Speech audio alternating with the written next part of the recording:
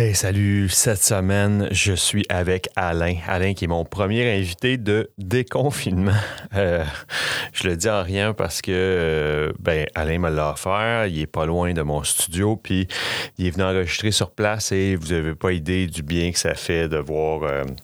C'était pas le premier, là, le premier, quelqu'un de l'extérieur que je voyais, je m'en allais dire étranger, quelqu'un de l'extérieur que je voyais chez moi, mais ça a fait du bien, ça a fait vraiment du bien, c'était vraiment le fun, c'était une belle conversation, ça a duré longtemps, il m'a conté plein de choses, puis j'ai bien hâte que vous entendiez Alain, et puis je vous laisse juste en vous disant que vous pouvez partager le podcast, vous pouvez inviter vos amis, vous pouvez vous proposer pour être invité, vous savez qu'à m'écrire sur ma page Facebook ou sur mon courriel qui se retrouve aussi sur ma page Facebook, le Cold Turkey Podcast. Et sans plus attendre, je vous invite à écouter Alain. Bonne écoute.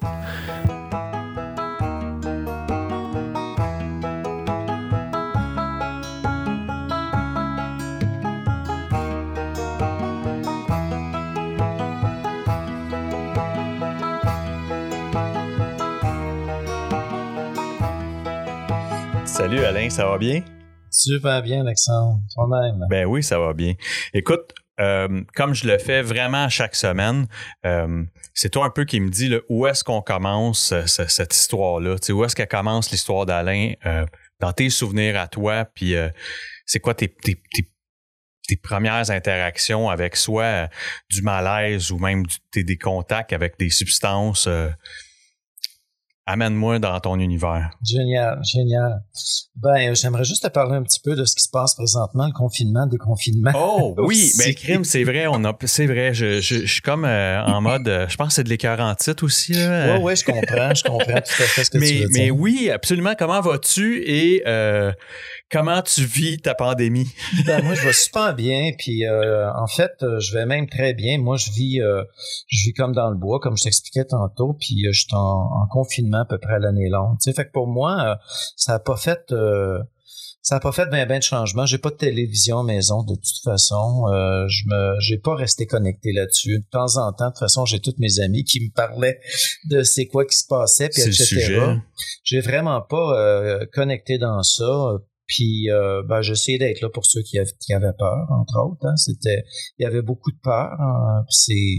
C'est vraiment là-dessus que j'ai essayé d'être là pour les autres. À part ça, pour être franc avec toi, quand c'est parti, moi j'ai été 2 mois au Mexique en fait, puis je suis revenu la première journée où c'était un petit peu genre, je suis revenu le 13 mars en fait, où c'était un peu la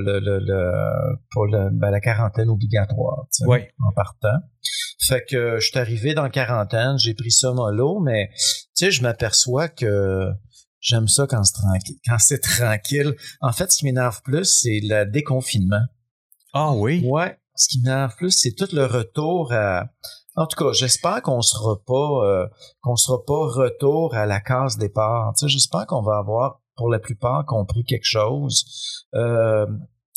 Peut-être aussi que de toute façon, ça va être un peu obligatoire pour certains, c'est-à-dire que il y a des affaires qui vont tomber en morceaux, c'est clair, tu sais. Évident, oui. Puis en même temps, c'est drôle parce que je pensais à ça en m'en venant, tu sais, puis comme disait Pema Chodron, tu sais, quand on pense que c'est en train de tomber en morceaux, c'est peut-être parce que ça commence à tomber en place, tu sais. Ouais. Puis moi j'aime ça, j'adore ça parce que ma vie ça a été ça. Puis je m'adapte aussi rapidement à ce qui est là, j'accepte le plus rapidement possible ce qui est là. Puis on s'adapte, on y va avec le flow. J'ai entre autres, je raconterai ça peut-être un petit peu dans tout ça. J'ai un moment donné, au début, quand je suis né, en fait, en 1999, je suis pas vraiment né là, mais ça reste quand même que c'est là que j'ai vraiment pris la décision de m'occuper de moi, tu sais. Quelques mois après le début de tout ça, je m'en allais 3 mois, en fait, en Europe. Je suis resté 4 ans.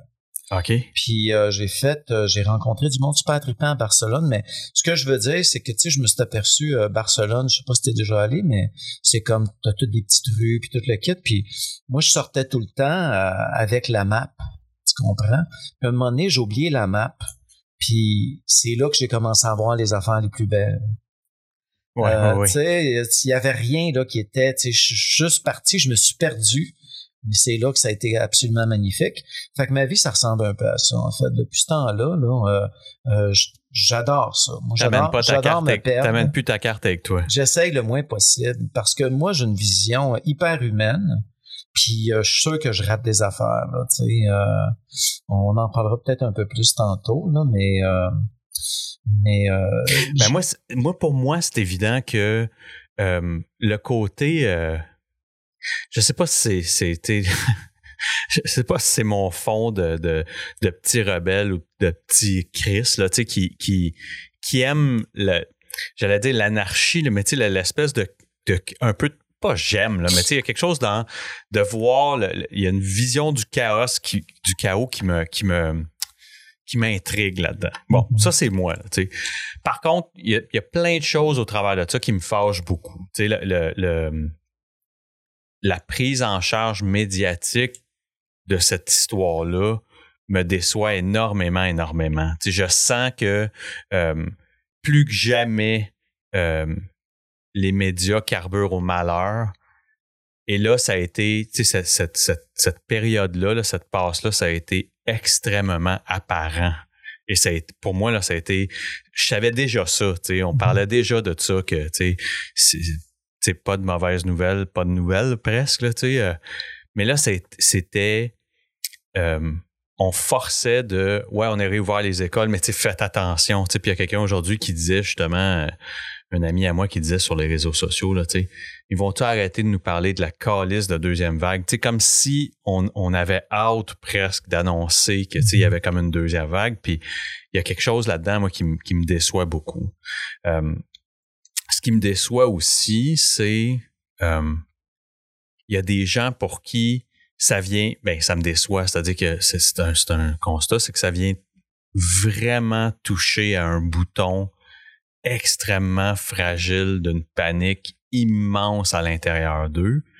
Et ça, c'est déconcertant. Il y a des gens que tu sous-estimais ou que tu savais pas que ça pouvait les rendre là, extrêmement parano et craintifs et une peur presque démesurée de ce qui est arrivé, puis de ce qui arrive en ce moment. Puis là, tu fais comme wow, un instant, là, puis moi, c'est là que tu disais que tu t'es déconnecté. Moi, c'est là que pendant un moment, là, j'ai basculé. Là, j'étais comme trop à écouter les médias. Puis à un moment donné, j'ai fait OK, ils sont en train de m'avoir, ils sont en train presque de m'hypnotiser. Je suis en train de. Ça fait peur, tu sais. Et là, j'ai pris l'autre approche qui est d'utiliser ces mêmes outils-là pour faire une recherche peut-être un petit peu plus, j'allais dire, objective de la situation, tu sais, ou en prenant des tonnes de sources, puis d'équilibrer ça, puis de regarder ça, puis faire comme wow, attends un peu, là, tu sais, à l'âge que j'ai, en forme comme je suis, est-ce que je peux faire quelque chose pour minimiser? Est-ce que je peux faire quelque chose pour... Ouais, il y a plein d'affaires que je peux faire. Puis là, tu sais, là, tu te tournes vers d'autres là, qui ils mettraient un hazmat suit, puis ça serait pas encore assez. Puis là, t'es là, faudrait que tu ailles lire un peu. Là, au final, là, t'as mon âge, t'es en santé, t'as pas de surpoids, ça va super bien, t'es en forme. Je pense que ça va être tough, là, ça va être une bonne grippe, mais ça va être correct. Fait que c'est ça. Puis c'est drôle parce que moi, ma mère est décédée cette semaine-là, la semaine du 13. Puis fait que on était devant un complexe funéraire qui savait comme pas trop quoi faire, qui a fait une funéraille un peu weird, là, où ce qu'il disait, pas trop de monde, mais vous avez le droit du monde pareil. Puis là, le monde arrivait, puis il savait pas trop quoi faire. On te donne sa main, puis tout. Puis il y en a d'autres qui te serraient dans ses bras, on disait là, tabarnak, Fait que j'ai même, j'ai comme vécu ça aussi, mais pas à l'extrême comme certains l'ont vécu, là, que ça devait être très, très difficile à vivre, là, puis de passer à travers une épreuve comme le deuil sans aucun contact et tout. Mais c'était quand même une situation particulière parce qu'il y a, sans dire qu'il y aurait probablement eu 10 fois le nombre de personnes qu'il y a eu. Puis c'est clair qu'il y aurait eu plus de gens présents. Puis t'es obligé d'un peu faire ça vite, alors que c'est pas nécessairement quelque chose qui se fait vite. Fait que, en tout cas, c'était particulier. Mais c'est ça. Je suis content de savoir que t'es capable de. Puis je pense que le meilleur truc que j'ai pu donner, c'est juste de te créer un buffer entre la situation puis toi, tu sais. Puis là, entre les deux, ben, tu mets ce que tu veux, tu sais, de l'information, de l'optimisme, du réalisme, tu sais. Tout à fait. Il y avait de la peur, pas à moitié. C'était incroyable. Ouais, moi, dans le fond, dans toute cette crise-là, ce qui me fait plus peur, c'est comment on peut être tellement manipulable dans la peur, c'est l'enfer. C'est fou. C'est ça qui est inquiétant, vraiment plus qu'autre chose. Mais bon, regarde. Aujourd'hui, un jour à la fois, hein, comme on dit. Absolument, absolument. Tout est correct aujourd'hui, on verra demain pour ce qui est du reste. Absolument. Fait que on recule la cassette quand, Alain? Tu sais, ça ressemble à quoi, tu sais, tes premières années sur cette planète? C'est pas les premières années sur cette planète ont été quand même je veux pas dire étranges là, mais tu sais, premièrement, ça m'a pris du temps avant tout réaliser tout ce que je risque de raconter là, tu sais, ça a été vraiment très long parce que bon, je me suis frosté quand même pour un bon bout, question de bien tamponner ça là. Mais jusqu'à plus loin que je peux savoir, là, c'est que moi, j'étais déjà prête à prendre soin de moi à 4 ans, 5 ans à peu près. Tu sais, je regarde, j'avais montré des photos à une de mes amies quand j'avais 4 ans, 5 ans, puis j'avais déjà l'air de vouloir mourir. Là. Tu sais, j'avais l'impression de pas être à bonne place, adéquat, pas correct. Tu sais, il y avait déjà de quoi déjà à cet âge-là. Donc, t'as souvenir que déjà jeune comme ça, tu te sens pas à ta place. Tout à fait. Ah oui? Tout à fait. Évidemment, tu vas articuler cette émotion-là aujourd'hui comme ça, mais tu te souviens d'être mal à cet âge-là ou d'avoir un certain mal de vivre à cet âge-là? Oui, en fait, je veux dire, tu sais, après ça, de toute façon, la belle page blanche là qu'on a en 0-6 ans est noire, tu comprends? Tout est écrit. Après ça, on fait rien que répéter la même affaire. Tu sais. Oui. Fait que j'ai rien qu'à regarder des tranches de ma vie puis comprendre que effectivement sur ces photos-là, j'avais déjà l'air de pas être adéquat, de pas être à bonne place, de pas faire partie de la game finalement. T'sais. La photo de famille a l'air de quoi? Ben, la photo de famille est quand même correcte. Je veux dire, mes parents, ça a été des parents qui étaient travaillants, mais en même temps, bon, qui étaient dans des chiffres de soir. Tu sais, fait que puis moi j'allais à l'école de jour. Papa, maman, ouais, frère, sœur? Un frère. OK. Un frère que je suis encore proche. Plus vieux, plus jeune? Plus vieux. Oui. Plus vieux. Influent pour toi? Je pense que oui, tout à fait. À l'époque, ça, j'avais oublié ça un peu, mais au fur et à mesure que j'avance que j'ai avancé dans mon rétablissement, en fait. Oui, tout à fait. Je l'ai aimé, mon frère, au bout. Fait que, tu sais, beaucoup plus vieux, juste assez pour que ça devienne comme un partner non, c'était crime. Comme un 10-12 ans, là, tu sais. Oh, de plus vieux? Ouais, plus vieux. Wow, OK. Fait que là, c'est presque presque un oncle que tu peux idolâtrer ou... Ah oui, tout à fait. T'sais. Je me souviens très bien, il y a un disque, entre autres, de Frank Zappa, un moment donné, qui rit, mais tu sais, c'est un rire un peu démoniaque, tu sais. Ouais. Puis à toutes les fois qu'il mettait ce disque-là, puis il arrivait à cette partie-là, il éteignait tous les breakers, tu sais, pour que je sois dans le noir, puis il voulait me faire peur. C'était un genre de frère de même, tu comprends? Oh, oui. Vraiment tripant, j'ai adoré. Évidemment, je me suis senti abandonné quand il s'est marié puis j'avais 8 ans.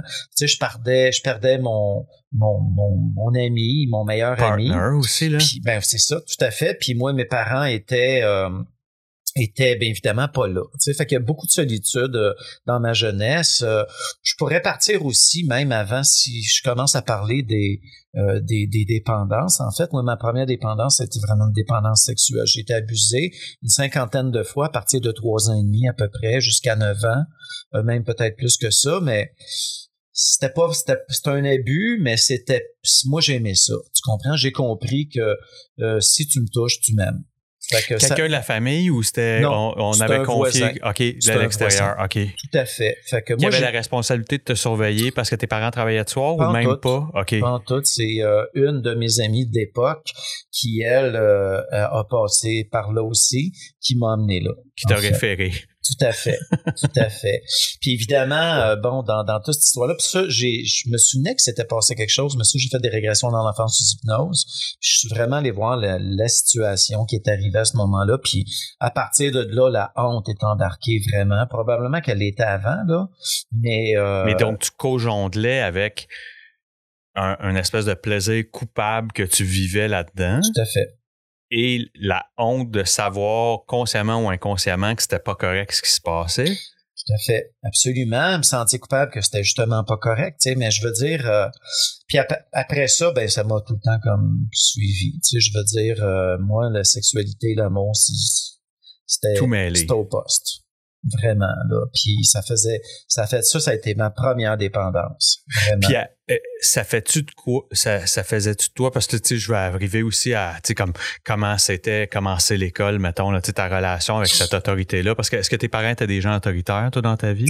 Mon père était autoritaire, ma mère était plus libre. Ben, je veux dire, était plus un petit peu plus libre, là. Ouais, c'est ça. Vraiment. Tu demandais à maman pour une permission, puis... Tout à fait. T'essayais pas, il disait probablement non, puis t'essayais avec maman, puis elle disait c'est correct. Absolument. Ben, tu sais, pas beaucoup. Mon père, pas beaucoup là. Tu sais, qui travaillait de soir, c'était un golfeur l'été, puis un gars de curling l'hiver. Fait que ça, c'est week-end, tu sais. Puis mes parents ont quand même eu beaucoup aussi, à cause de problèmes ma mère avec son premier mari. Mes parents ont toujours été très... il y a un engagement. Mais tu sais, un engagement qui était vraiment très très indépendant, tu sais, ils faisaient leurs affaires, chacun de leur bord aussi, tu sais. Comment parce que là tu me parles que tu me dis que ça avait commencé à 9 ans les 3 ans et demi. Les abus? Oui. Et Chris, c'est pas vieux, ça. Non, pas vieux du tout. Puis après, ben évidemment, écoute, quand je te disais que ça venait parti, ben tu sais, j'avais des gardiens qui venaient à la maison, puis j'avais hâte qu'ils arrivent, parce qu'évidemment, il se passait quelque chose avec les gardiens, puis etc. Mais tu sais, moi, j'ai tout le temps associé la sexualité à l'amour, à la reconnaissance, à l'approbation, tu sais.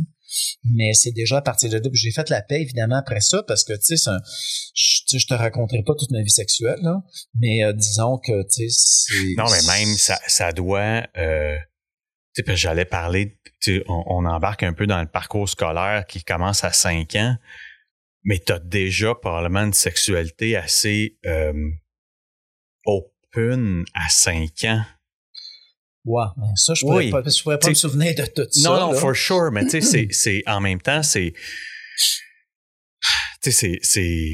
ta relation, mettons, avec l'autre, que ce soit même l'autorité scolaire, tu sais, que la fratrie que se crée dans une école ou dans une cour d'école, c'était-tu teinté de ça aussi?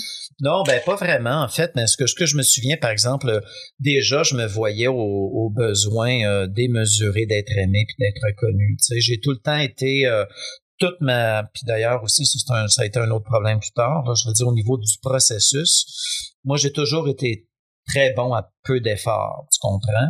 Puis aussitôt qu'il fallait que je donne des efforts, ben je tassais ça, tu sais.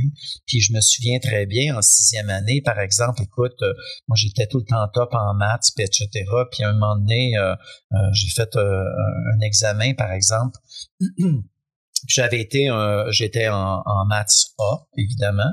Puis l'examen avait moins bien été, puis là la prof avait dit on va peut-être considérer te mettre en maths B, tu sais. Puis je te dis là, j'étais en avant à genoux devant elle pour lui demander de me garder dans A. T'sais, le besoin d'approbation était déjà là. Ben, tu sais, je me sentais tellement pas fité dans tout, comme je t'expliquais les photos du début, etc. J'avais vraiment besoin d'être cette reconnaissance-là, tu pouvais pas me faire ça. Finalement, je suis resté là, de ce que je me souviens. Mais après ça m'a comme tout le temps suivi. Comment tu sais, moi, c'est drôle, hein, tu sais, moi, j'ai probablement la même don, j'avais le même don, tu sais. Ça a fait de moi un enfant extrêmement rebelle au secondaire, tu sais. Mm-hmm. Forcément, tu sais, moi, j'ai fait tout mon primaire où tu sais, les yeux fermés, tu sais, les doigts dans le nez. À la limite, même mon père avait peur. Il avait été rencontrer des écoles, tu sais, pour enfants doués, puis il avait refusé de m'envoyer là, puis je pense que ça a été une erreur, mais tu sais, encore là, tu peux pas regarder en arrière, puis mon père disait que ça me marginaliserait, fait qu'il voulait pas faire ça, tu sais. Fait qu'il m'a gardé dans les cours réguliers. Mais forcément, au secondaire, là, tu sais, je la voulais plus, cette image-là, parce qu'on m'avait c'était une nerd, puis tu sais, ça existait déjà, ça, l'espèce de jalousie qu'il y avait du fait que moi, je me battais pour avoir des sangs, mais je me battais, j'allais pas me battre gros, tu sais, c'était facile. J'arrivais au secondaire, puis tu sais, je me suis battu, tu sais, peut-être 5 fois, tu sais, secondaire 1, parce que je dis là, il y a personne qui va penser que je fais partie de cette élite-là, tu sais, parce que il y avait, je sais pas, c'est bizarre, là, mais tu sais, il y avait comme c'était péjoratif de faire partie des nerds ou des gens qui avaient des facilités, fait que j'aimais mieux me tenir dans la moyenne, fait que ça voulait dire que non seulement je faisais pas d'efforts, mais je faisais plus rien, là, tu sais, parce que pas faire d'efforts puis rien faire, ça me mettait dans la moyenne, tu sais. Il aurait fallu que je regarde la couverture de mon livre probablement, puis tu sais, j'aurais été... Fait que, ça a-tu fait la même chose pour toi? Ben, en fait, moi, j'ai gardé ça simple. J'étais allé avec la gang qui faisait le party. Commencé à boire, puis j'ai commencé à me geler là. Ça commence au secondaire? Au secondaire. Avant ça, ça existait-tu autour de toi? Ça existait-tu? Je pense, écoute, mais mon père a toujours, il a toujours travaillé dans taverne, brasserie, etc. Fait que je pense que oui, tu sais, mais c'était pas, tu sais, à l'époque, ça fait pas trop longtemps je suis pas sur le pilote automatique, tu sais, je veux dire, on est juste en train de vivre, de moindrement que tu prends pas conscience de ce que tu vis présentement, puis tu n'as même pas conscience que tu peux avoir un pouvoir pour le changer, en fait. Ben, tu fais juste vivre ce que tu vis. For sure, mais en même temps, t'as pas, tu sais, pour toi, il n'y a pas quelque chose, tu sais, parce que de bien des gens que j'ai rencontrés, ils vont me dire, ben oui, tu sais, j'avais sur mon père ou un oncle qui était reconnu pour être, tu sais, fait qu'il était marqué par la consommation d'alcool ou de drogue en périphérie d'eux, tu sais, mais tu sais, toi, t'as pas eu ça, tu sais, quelqu'un qui t'aurait... soit pour le bon ou pour le moins bon, marqué par ça, mais c'est plutôt le peer pressure ou l'espèce de l'idée d'inclusion qui te fait consommer pour la première fois. Ben oui, mais en même temps, tu sais, je veux dire, tu sais, j'ai joué comme je suis musicien, je te l'avais dit, tu sais, moi, mon père me demandait, il voulait que je joue de l'accordéon. J'ai appris de l'accordéon, j'ai commencé avec ça. Fait que je jouais pas mal dans les parties de Noël puis tout le kit. Fait que je voyais bien que tous ceux qui prenaient un coup, il y avait du fun, tu sais. Ouais. Même les plus constipés ou les plus plates, ils se mettaient à danser puis ils tripaient, là, tu sais. Fait que, à un moment donné, moi, j'ai associé que, bon, ça ferait du sens, tu sais, jusqu'à ce que je l'essaye puis ça a fait du sens pendant un bout aussi, là, tu sais. Fait que quand t'essayes ça, quelle porte ça rouvre en dedans de toi? Ben, quelle porte ça rouvre? Tout d'un coup, je me sens libre, je me sens tout à fait adéquat, je me sens à bonne place, je me sens correct, tu sais, c'est ça. Puis en plus, moi, à l'époque aussi, j'ai commencé, tu sais, c'est comme mon histoire, là, c'est le club de la noix de dépendance, là, tu sais, mais pas à moitié, tu sais, je veux dire, premièrement, sexualité, là, j'ai commencé à travailler à 13 ans, à temps plein, en allant à l'école à temps plein aussi. Je travaillais dans une librairie qui était ouverte 7 jours sur 7, de 8h à 11. Je faisais tous les week-ends. Puis je faisais aussi certains soirs. Je devais faire facilement une 40aine d'heures par semaine, en plus d'aller à l'école à temps plein. Puis à tous les soirs, quand je travaillais, j'allais m'acheter une grosse ou deux. Puis moi j'étais à Pointe-aux-Trembles à l'époque, fait que j'allais boire ça sur le bord du fleuve. Puis tranquillement, j'ai continué à boire, mais après ça a été un spliff. Puis après ça a été... Puis là, c'est devenu... workaholic, sexualité, drogue, alcool. Très routinier. Très routinier, tout à fait. Absolument. T'as justement ta relation avec les relations, avec, tu sais, tu disais que il y avait une corrélation justement entre l'amour ou l'affection puis la sexualité. Dans ta puberté, comment ça se... Comment ça, est-ce que ça éclate? Comment que comment tu gères ça? C'est tout le temps omniprésent. Il y a tout le temps moyen d'en trouver. OK. Toujours. Toujours. Non, tout à fait, là. Mais tu sais, tout ce qui est manipulation, tout ça, c'est la même affaire que l'alcool, puis c'est la même affaire que l'alcool puis la drogue, tu sais, je veux dire. Puis en plus de ça, on est dans la puberté, tu sais, tout le monde. Les hormones sont à côté, là. Ben oui, tout à fait, là, tu sais, fait que c'est pas vraiment un problème pour ça, mais tu sais, jamais j'avais vu comment, tu sais, comment c'était tellement stacké, tu sais, puis je t'en parlerai plus loin, tu sais, en plus de ça, ben, tu sais, j'ai quand même eu des bonnes carrières, puis toute la kit, mais jamais même pensé que, tu sais, je pouvais être à côté dans le tapis, sexualité, travail aussi au bout, puis drogue, alcool, puis c'est vraiment flyé, tu sais. Tu finis ton secondaire, tu t'enlignes vers quoi? Parce que tu m'as parlé de cégep. musique. Ouais, c'est ça, mais tu sais, ce que tu penses être ton chemin de carrière, c'est quoi à ce moment-là? La musique? J'en avais pas vraiment. J'ai fumé ben du pot au cégep. T'as fumé ton choix de carrière. J'ai fumé mon choix de carrière, tout à fait. Fait que tu t'enlignais-tu en musique ou tu avais choisi un chemin plus traditionnel ou plus... Non, j'avais pas choisi grand-chose, je vais être franc avec toi. J'avais choisi, c'était en sciences d'éducation à l'époque, tu sais, OK. Puis ça a donné après ça que, tu sais, j'ai tout le temps eu des offres d'emploi, puis j'ai changé après ça. J'étais allé comme, j'avais un client, à un moment donné, je travaillais au château pendant plusieurs années, tu sais, puis j'ai un de mes clients qui m'a offert un travail, j'étais allé travailler pour lui, puis c'était le party à côté, là, tu sais, mais on faisait des vitrines au centre-ville, puis c'était quelque chose, là, tu sais, c'était le gros party. Fait que là, l'art est comme... tu sais, que ce soit par la musique ou même pour les vitrines, il y a comme une expression artistique là-dedans. C'est-tu quelque chose qui t'appelle à ce moment-là? C'est-tu quelque chose qui... Ben, en fait, j'ai vendu mon accordéon, évidemment. Tu comprends-tu? Un moment donné, là, ça va faire l'accordéon, tu sais. C'est pas très contemporain, Je me suis acheté un Moog. OK. Tu sais, un Moog. Puis tout lequel j'ai commencé. J'ai fait partie des bandes beaucoup aussi. Tout le temps de ma jeunesse. On a fait des comédies musicales. C'était vraiment cool, là. Je veux dire. Puis en plus de ça, un moment donné, moi, je restais dans un troisième. J'avais un orgue. Tu comprends-tu? Qu'on charriait. C'était vraiment capoté, mais c'était vraiment le fun. Fait que t'avais une expression artistique forte que tu voulais tout à fait. Extérioriser, exprimer. Là. Absolument. Tu sais, les vitrines, c'est la même chose. C'est-à-dire qu'il faut qu'on fasse appel à quelque chose de créatif en dedans de toi. Ouais. C'est surprenant que tu aies été en éducation. Par contre, moi, j'ai fini en art plastique. Moi, mais j'étais pas là, tu comprends-tu? Ouais. Tu sais, c'est comme, j'allais avec le flow, puis pour être franc avec toi, je suis un peu comme ça encore aujourd'hui, sauf que comme je suis clean, on dirait que j'attire pas la même affaire, tu comprends? Ouais. Mais, tu sais, depuis que je suis clean, en fait, les carrières que j'ai eues, ça a été très souvent des carrières non seulement que je pensais pas, mais c'est des carrières que je voulais pas, en fait. C'est vraiment étrange. Ça a tout le temps été des circonstances qui ont fait que je me suis retrouvé avec des carrières super tripantes au bout de la ligne. Tu sais, à force de le faire, je n'ai qu'à aimer ça puis à triper. Puis en fait, j'étais bien payé pour le faire aussi. En plus, ouais. Fait que, tu sais, c'est comme...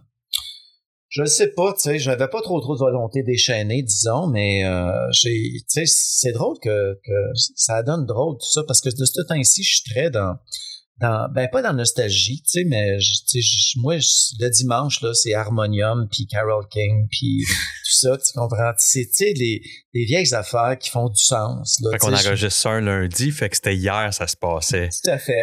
C'était ma journée Harmonium, puis c'était ma journée, mais tu sais tout le sens qu'il y avait dans ce sens. Puis j'étais justement avec un ami, on faisait des mondages, puis c'était on faisait les années, des tunes des années 70, 80, puis je me disais, je suis tellement content d'avoir vécu cette période-là, là. La musique était tellement tripante, c'était happy aussi. Expérimental aussi. Tout à fait, absolument. Tu parles de Moog, tu sais, il y avait beaucoup de ça, tu sais, t'avais le studio de Bromont, il y avait comme un espèce de vague de, c'est drôle, mes chums ont fait découvrir Péloquin et Sauvageau Péloquin. Sauvageau Péloquin. Qui était complètement avec Raoul Duguay. Puis tu sais, c'était des affaires, t'écoutes ça aujourd'hui, t'es tabarnak, tu sais, les gars. C'est pas juste une affaire de... Évidemment qu'il y avait de la drogue, tu sais, c'est pas...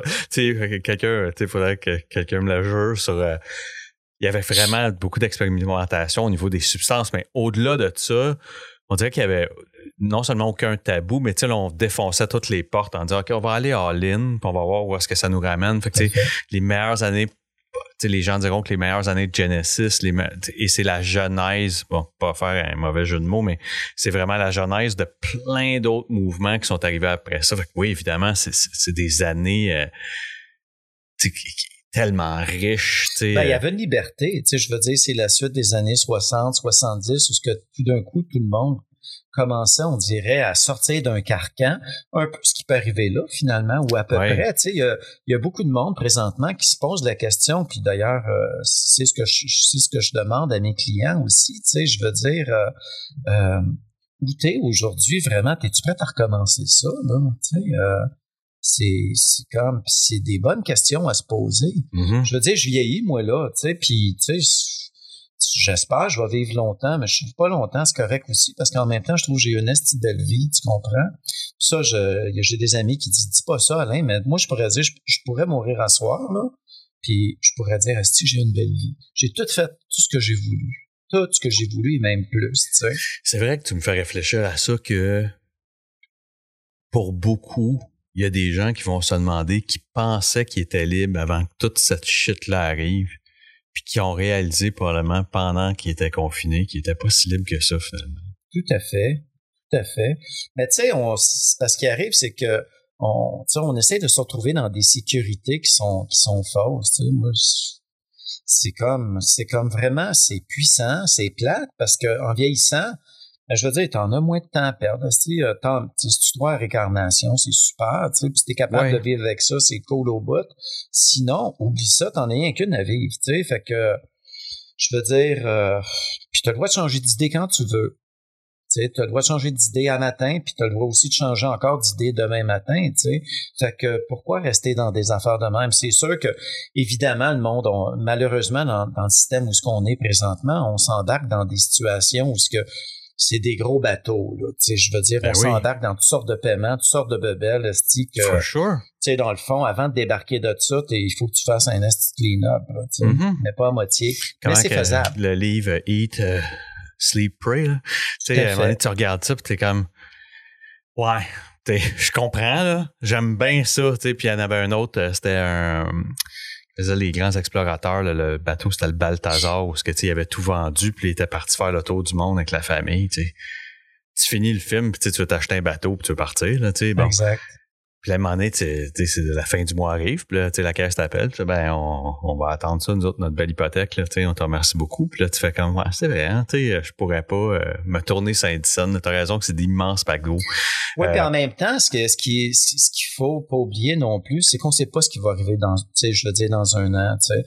Personnellement, presque tout ce que je pense arrive un an et demi après. Je veux dire, parce que déjà, toutes mes intentions sont déjà dans cette enlignée-là, puis les affaires se placent beaucoup mieux que moi, je pourrais les placer, puis je me doute pas où ce que je vais être. T'sais. L'important, c'est pour moi d'avoir l'intention où je veux m'en aller, puis après ça, tous les moves se font, puis tu sais, je veux dire, tu sais, comme moi, en un an, juste en 2 mois, t'as vu d'où on est parti, il y a 2 mois, puis où est-ce qu'on est rendu. Absolument, absolument. Tu sais, puis dans le fond, le drame d'il y a 2 mois, dans 6 mois, on pensera même plus à ça, on est déjà rendu ailleurs, tu sais, je veux dire. Ah non, c'est ça.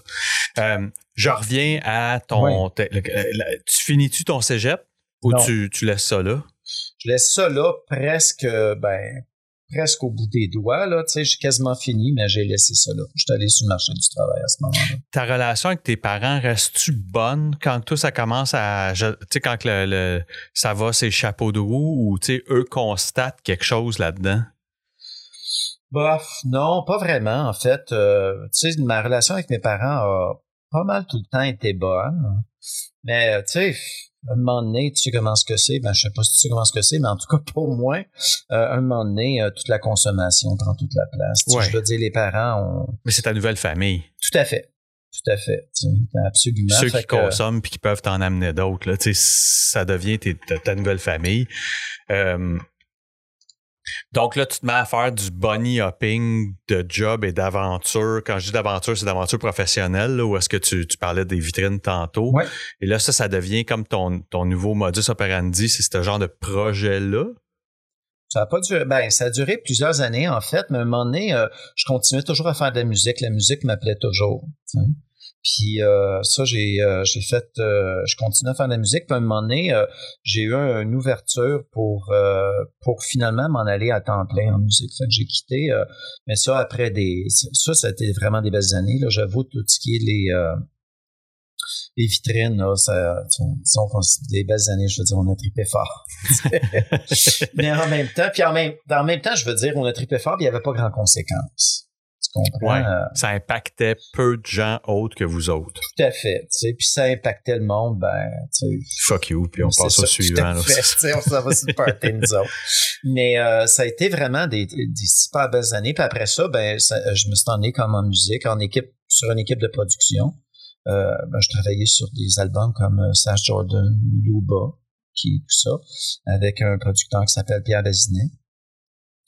Puis ça aussi, disons, tu sais, je veux dire, mode, musique. Showbiz. Tu sais, je veux dire, drogue, alcool, sex and drugs and rock and roll, tu comprends-tu? Puis moi, j'étais bien dans ça. Puis, mais tu sais, ça a tout le temps été, je veux dire, ça a tout le temps été comme, c'est club sandwich, toujours. Travail, alcool, drogue. Puis en même temps, je fais de l'argent à travers tout ça. Moi, j'ai l'air d'un gars que tout va bien, là, tu sais. Puis là, les drogues, là, puis là, je prends pour acquis, mais tu sais, je le fais pour le bénéfice aussi des gens qui écoutent cette histoire-là. Là, les stimulants doivent être embarqués là-dedans, là, parce que tu sais, si tu parles de workaholic, là, tu sais, un spliff, moi en tout cas, j'étais pas le gars le plus vaillant, c'est un spliff, là. Non, mais ça, c'est en se levant le matin. Oui, non, je comprends. Mais j'assume que les stimulants avaient commencé puis qu'il y avait une progression dans le type de substance qui se consommait. Tout à fait. C'était, un moment donné, c'était du matin au soir. Là, je veux dire, tu sais, on se remonte, on descend, tu sais. Est-ce que...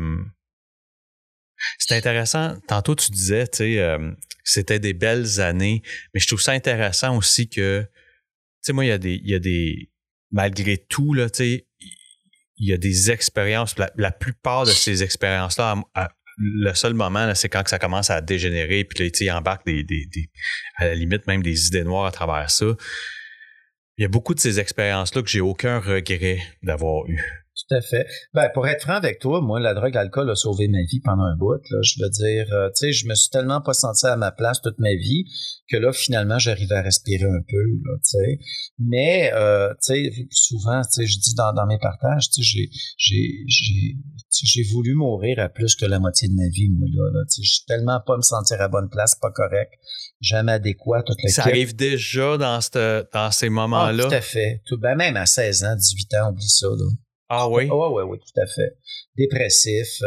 Fait que des espèces de vagues où est-ce que tu broies du noir puis tu... Absolument, tout à fait. Ça a été quand même jusqu'à dans la trentaine plus, c'est là que c'est dans mes premiers comme bas-fonds un peu, là. Mais ça a été, ça m'a habité presque toute ma vie de pas vouloir être là, en fait. Justement, parlant de tu identifies quand tes premiers lendemains d'eux, ou est-ce que tu commences à te dire, tu sais, qu'il commence à y avoir les premières semences de ça n'a pas de sens, ça peut pas être ça. C'est vraiment vers la fin. C'est juste vers la fin? Moi. Avant ça, pas de... Je pensais pas que c'était un problème. OK. Je pensais pas que c'était un problème, c'est ça qui faisait que je vivais. Ouais. C'est ce qui te sauvait la vie. Tout à fait. Tout à fait. Tu sais, tout bien tasser ça. C'est sûr qu'une fois que tu enlèves le gros plaster, là, il y a de la job à faire après. For sure. Bien sûr. Mais, tu sais, c'est le pilote automatique. Tu sais, je veux dire, tu t'arranges comme du mieux que tu peux. Puis en plus que moi, j'avais déjà commencé à être à la recherche de... Tu sais, j'avais déjà commencé à avoir un psy à 17 ans, tu sais, je veux dire, pendant une couple d'années. De ton propre chef, ou c'est quelqu'un qui te conseille fortement de le faire? En fait, c'est de mon propre chef, c'est ma mère qui payait. OK. Ça a-tu aidé? Oui, au bout. Non, ça a vraiment aidé, mais écoute, c'est un cheminement depuis 16 ans, 17 ans, tu sais, je veux dire. Ça, je pense que c'est le bon bout. Quand je voyais un problème, j'essayais de trouver une solution.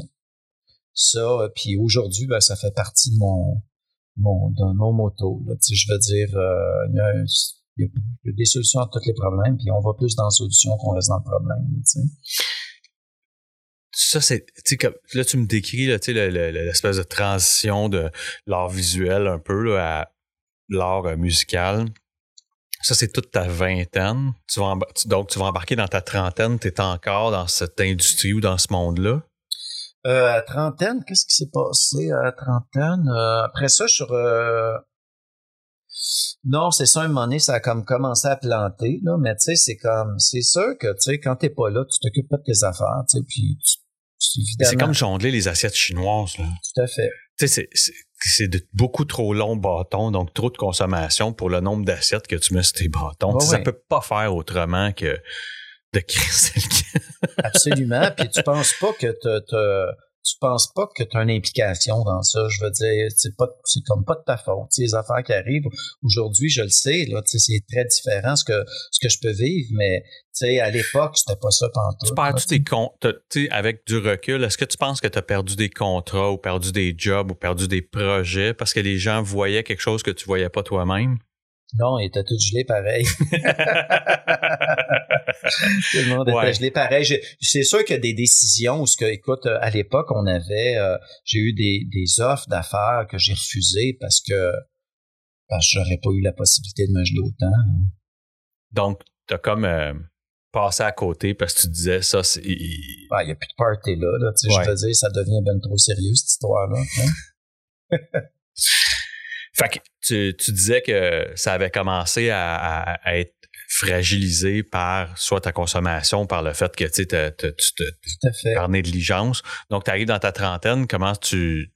Ben, en fait, tu sais, pour vraiment remettre en contexte, j'ai jamais raté une journée d'ouvrage.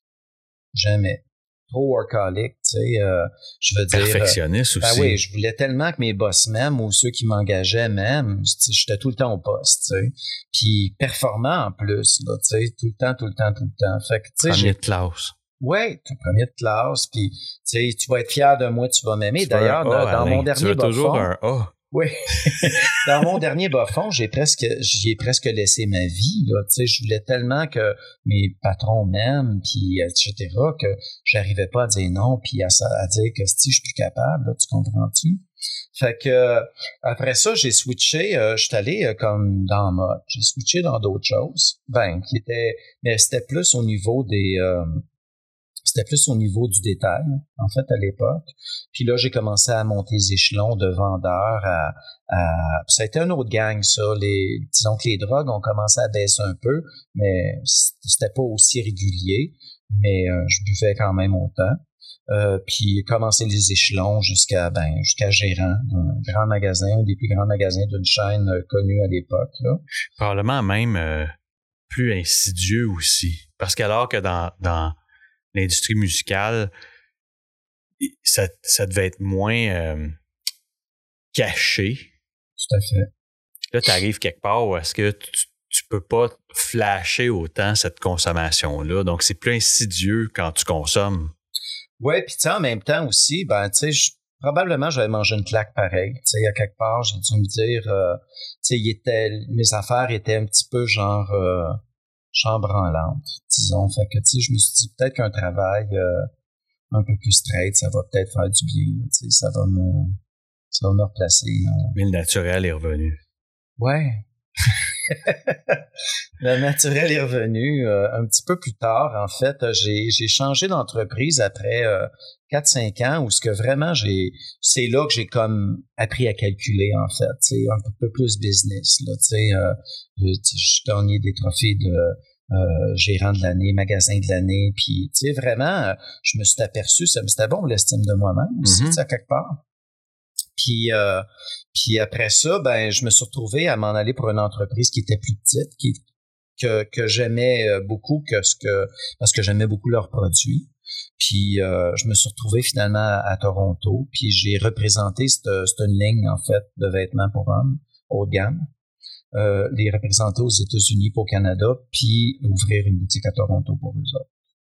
Puis moi je m'étais dit à l'époque parce que là j'avais avec dans tout ce beat-là, j'avais recommencé à consommer quand même pas mal.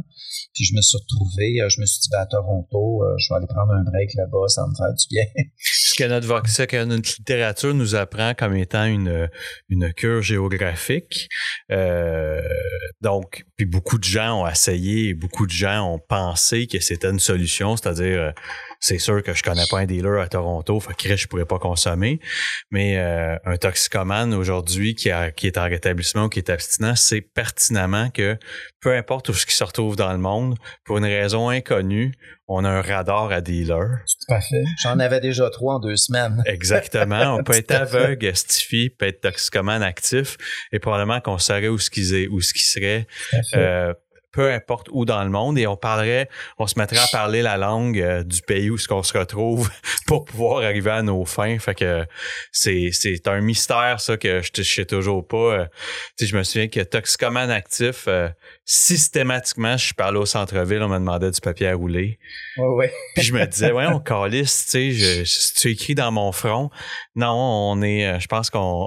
Exact. On s'en reconnaît entre nous autres. Puis quand t'arrêtes de consommer, on arrête de te le demander. Puis Chris, pas plus tard qu'il y a 2 semaines, il y a un mois, je marchais sur la même rue, puis on me le demandait, puis là, on me le demande plus. C'est bien weird, ça, en tout cas, j'ai trouvé ça. Fait que la cure géographique, pour les gens qui écoutent, c'est l'idée que parce que justement on connaît personne puis qu'on s'éloigne de notre réseau régulier de consommation, qu'en se déplaçant à l'extérieur de ce réseau-là, qu'on devrait être capable de ce qu'on appelle, c'est ça, une cure géographique, on devrait être capable d'être en cure puis de réussir à se désintoxiquer. En fait, peu importe où ce que tu es, le changement vient pas de l'extérieur, vient de l'intérieur. Absolument. Tu décides vraiment de faire la job. Absolument, t'sais. Absolument. Non, on évite le plus possible. Je veux dire, on a l'impression que c'était plus fini. Puis c'est vrai que c'est un travail constant. Mais en même temps, à un moment donné, tu ramasses plus les conséquences tout le temps de ce qui vient avec la consommation. T'sais. Fait que c'est un travail qui est, selon moi, obligatoire. Pour peu importe qui c'est, comme je t'expliquais tantôt, n'importe quoi, tous ces patterns-là qu'on a, puis tout le kit, c'est tout en 0, puis même, évidemment, si on va dans l'intra-utérin aussi, là, jusqu'à 6-7 ans, là, toute la belle page blanche tout est écrit. Le restant de ta vie est écrit là-dessus. Tu ne fais que répéter tant que tu t'en occupes pas. Ouais. C'est-tu là que tu commences à te rendre compte que, voyons, Chris, on dirait que cette espèce de bête-là ou cette ombre-là me suit ou même pas quand t'es à Toronto? Non, mais pas en tout, comme je te dis, pilote automatique au max. Je veux dire, moi, je fais du mieux que je peux. C'est juste qu'à un moment donné, ça commence à plus faire de sens. Là, vraiment, là. Jongler, ça. Jongler. Écoute, moi, je me trouve là-bas, je travaille 7 jours par semaine. Pas capable de dire que, j'ai besoin d'un break, évidemment. Je travaille 7 jours par semaine, je consomme 7 jours par semaine, du cul 7 jours par semaine. Tout full blast, dans le tapis, quand tu parce que t'as toujours ces 2 roues-là dans la carnotte. Toujours. La sexualité qui te... Absolument. Avec probablement le même... les mêmes attentes par rapport à toi, probablement dans la performance, dans le fait de plaire, tu veux toujours un A là-dedans aussi. Tout à fait. De toute façon, tout ça, là, regarde, c'est toute la dépendance, la codépendance, à quelque part, c'est vraiment pour être reconnu, aimé. Tout ce qu'on a cherché en 0-6 ans, qu'on a peut-être eu, mais même encore, c'est tout le temps... ce qu'on a pu interpréter aussi. C'est ça, c'est ce que j'allais dire, c'est la perception que t'as de ce que t'as ou pas reçu. Tout à fait, mais l'important, c'est comment toi tu le sens. Mm-hmm. Mais à part ça, dans la vérité, peut-être que t'as reçu tout ce qu'il fallait, mais toi, c'est pas comme ça que tu l'as. Mais je dis souvent ça, que pour 2 frères jumeaux nés au même moment, à la même place, pour les mêmes parents, la même situation. Tout à fait. T'en as un qui finit, post-traumatisé de la même situation que l'autre, va rebondir puis va devenir, va éclore et devenir une personne extraordinaire, puis t'envoies pour les mêmes événements, la même situation, les mêmes choses, fait que c'est vraiment une question de perception puis de comment c'est absorbé par la personne qui le vit. Absolument. Puis on peut pas tu peux difficilement juger de ça, dans le sens que tu peux dire, voyons, c'était juste c'est n'importe quoi, mais une séparation, tu sais, Chris, 75% des couples dans ces années-là se séparaient. Je peux pas croire. Exact. Ouais. Pour certains, tu sais, il y a une crise d'abandon, tu sais, bon, peu importe, là, tu sais, incroyable, puis tu sais, fait que tout dans ton cas, c'est le fait que tu avais de la misère à voir tes parents parce qu'ils travaillaient le soir, tu étais à l'école de jour, puis là, tu sais, tu dis, ben, ça s'est développé en moi comme cette espèce de quête-là de l'affection de quelqu'un ou de, puis tu peux pas interpréter ça, tu sais, d'autres vont dire, ben non, mais ça a développé mon talent de la liberté puis créatif. Tu peux pas juger de ça du tout. Tout à fait. Puis, tu sais, l'interprétation aussi de mes parents qui étaient pas là le soir, moi, j'étais là le jour, ben, tu sais, ça peut être facilement, genre, ben, je valais pas à peine qu'ils soient là le soir, là, tu comprends? Exactement. Avec moi, puis, tu sais, ça fait toute partie, bon, de l'histoire. Après ça, ben, c'est toi qui es pogné avec pour démêler tout ça, Puis quand t'es pas capable de démêler, ben, tu gèles ça comme il faut, là, tu sais. Ben oui. Comment je gère Toronto, justement? Ça dure combien de temps, cette aventure-là? En fait, ça dure 2 ans. Ça dure 2 ans. Moi, je pensais vraiment aller faire une cure là-bas, puis vraiment revenir, mais oublie ça, c'est revenu dans du régulier, même pire encore, parce que je connaissais pas personne. Beaucoup d'isolement. Tu sais, c'est sûr que, tu sais, dans l'entreprise là-bas, ben, dans le magasin que j'avais ouvert là-bas, bon, j'ai commencé à connaître du monde, mais, tu sais, je veux dire, mes meilleurs amis, c'était des consommateurs, tu sais, plus, en fait, qu'à Montréal, tu sais. Parce que ça devait presque être exclusivement des gens qui consommaient avec toi. Ben, tout à fait. Puis comme je travaillais quand même 7 jours semaine, parce qu'on était ouvert 7 jours semaine, ça me donnait pas grand temps pour développer des amitiés, mais de toute façon, écoute, j'étais dans la trentaine à l'époque, tu développes pas des amitiés de même dans une autre ville. Là, je veux dire, c'est pas si évident que ça, mais on m'avait assigné, là, puis j'avais accepté le poste, puis laisse-moi dire que ça a été les meilleures années qu'on jamais faites, même si j'ai failli laisser ma peau, là. Ça a été les meilleures années. Moi, j'étais au poste. Il faut que tu livres. Oui, tout à fait. Ils vont m'aimer. C'est ça. Tu reviens de là presque en glorieux, là, dans le sens que, est-ce que tu reviens en glorieux ou tu... Sans doute. Ah non? OK. Fait que pas tout de suite, non. Tu sais, vraiment, mon premier gros bas-fond, c'est là, je l'ai pogné. Ça a été le dernier 3 mois, ça a été le jour de la marmotte. Tu sais, je pourrais commencer à n'importe quelle heure de la journée, puis c'est la même affaire pendant 3 mois, là, tu sais, dont les Valium à 5-6 heures du matin, parce que j'étais frosté puis vraiment allumé. Puis là, j'essayais de dormir un peu. Puis là, évidemment, les oiseaux, à 7 heures, j'ai le goût d'étirer. Là, je me regardais, puis à l'époque, ben c'est ça, c'était, comme je te disais, c'était du haut de gamme pour hommes. Fait que je mettais mon bel habit à 2000. Puis je saignais du nez, évidemment, après avoir pris une douche, puis tout croche, tu sais. Puis là, je mettais mes lunettes Gucci, je m'en allais sur Bloor, tu sais. Puis tout le monde qui me regardait devait dire « Asti, il a l'air sur le top, lui, mais j'avais tellement le goût de mourir, là, c'était écœurant. » Puis je me disais « Encore une fois, non, c'est pas vrai, c'est pas vrai. » Je m'en allais là-bas, on ouvrait le magasin à 10 heures, de 10 à 11. J'avais pas de clients, mais je broyais. Puis là, je mangeais un peu, puis petit croissant, café. Là, je commençais à avoir des clients, puis là, je reprenais un peu. Le matin, je m'étais dit, plus jamais me faire ça. Première chose, je savais, à la fermeture, je me dis, il me semble qu'un drink, ça ferait du bien. Puis là, je repartais, même affaire, sex and drugs and rock and roll. Puis ça a été ça pendant 3 mois. Mais donc, ça, c'est le début là, des réveils avec « ça peut pas être ça » ou « je vais mourir ». Là. Tout à fait. Absolument, absolument. Puis, tu sais, c'est vraiment flyé parce que, tu sais, j'endurais des situations qu'aujourd'hui, j'endurais même pas le 10e de ça, tu sais, je veux dire. Parce que, bon, j'ai de l'estime pour moi aujourd'hui, puis je peux prendre des décisions. Mais tu sais, quand t'es en dépendance, c'est pas toi qui choisis, tu sais. Non, c'est ça. Tu sais, c'est vraiment pas toi qui choisis. Fait que, finalement, je me retrouve, ça a donné que mon frère était dans l'infraternité, en fait. Là, je l'ai appelé un moment donné, puis je lui ai dit que je pensais que j'avais des problèmes d'alcool et de drogue, mais écoute, ça faisait déjà 23 ans que je consommais solide, sans même jamais penser que je pouvais avoir un problème. Là. C'est flyé. Qu'est-ce qui fait que tu appelles cette journée-là? Plus capable. Fait que c'est ça où tu passais quasiment? Ben oui, tout à fait, absolument. Absolument, tout à fait. Fait que parce que là, on est loin en asti du A dans ton cahier, là. Tu comprends ce que je veux dire, tu sais? Ouais. Parce que, tu sais, je t'entends, Alain, là, tu sais, puis cette perfection-là que tu veux toujours atteindre te rend la vie misérable. Tu comprends? Dans le sens que tu peux pas te permettre de faire chipper ton vernis. Non, absolument Tu pas. comprends? Oui. Il peut pas écailler. Fait que pour que tu appelles ton frère, faut que c'est allemand dans le tabarnak ce matin-là. Là. Tout à fait. Ben, ce matin-là, tu sais, je veux dire, tu sais ce que c'est, on prend un peu de jus. Parce qu'à 1h de l'après-midi, probablement que tu devais regretter quasiment de l'avoir appelé, là, tu sais. Tu sais, l'ego, c'est bien maudit, hein. Ouais. Ça, je veux dire, c'est pas long, tu sais. Mais en tout cas, il y avait quelque chose qui avait ouvert ce matin-là, puis j'ai pris le téléphone, puis j'y ai dit, puis ça a donné que j'allais à Montréal, justement, le vendredi, je pense que c'était le lundi matin. Il dit, essaye de pas consommer cette semaine, puis je vais aller te chercher au train, tu sais.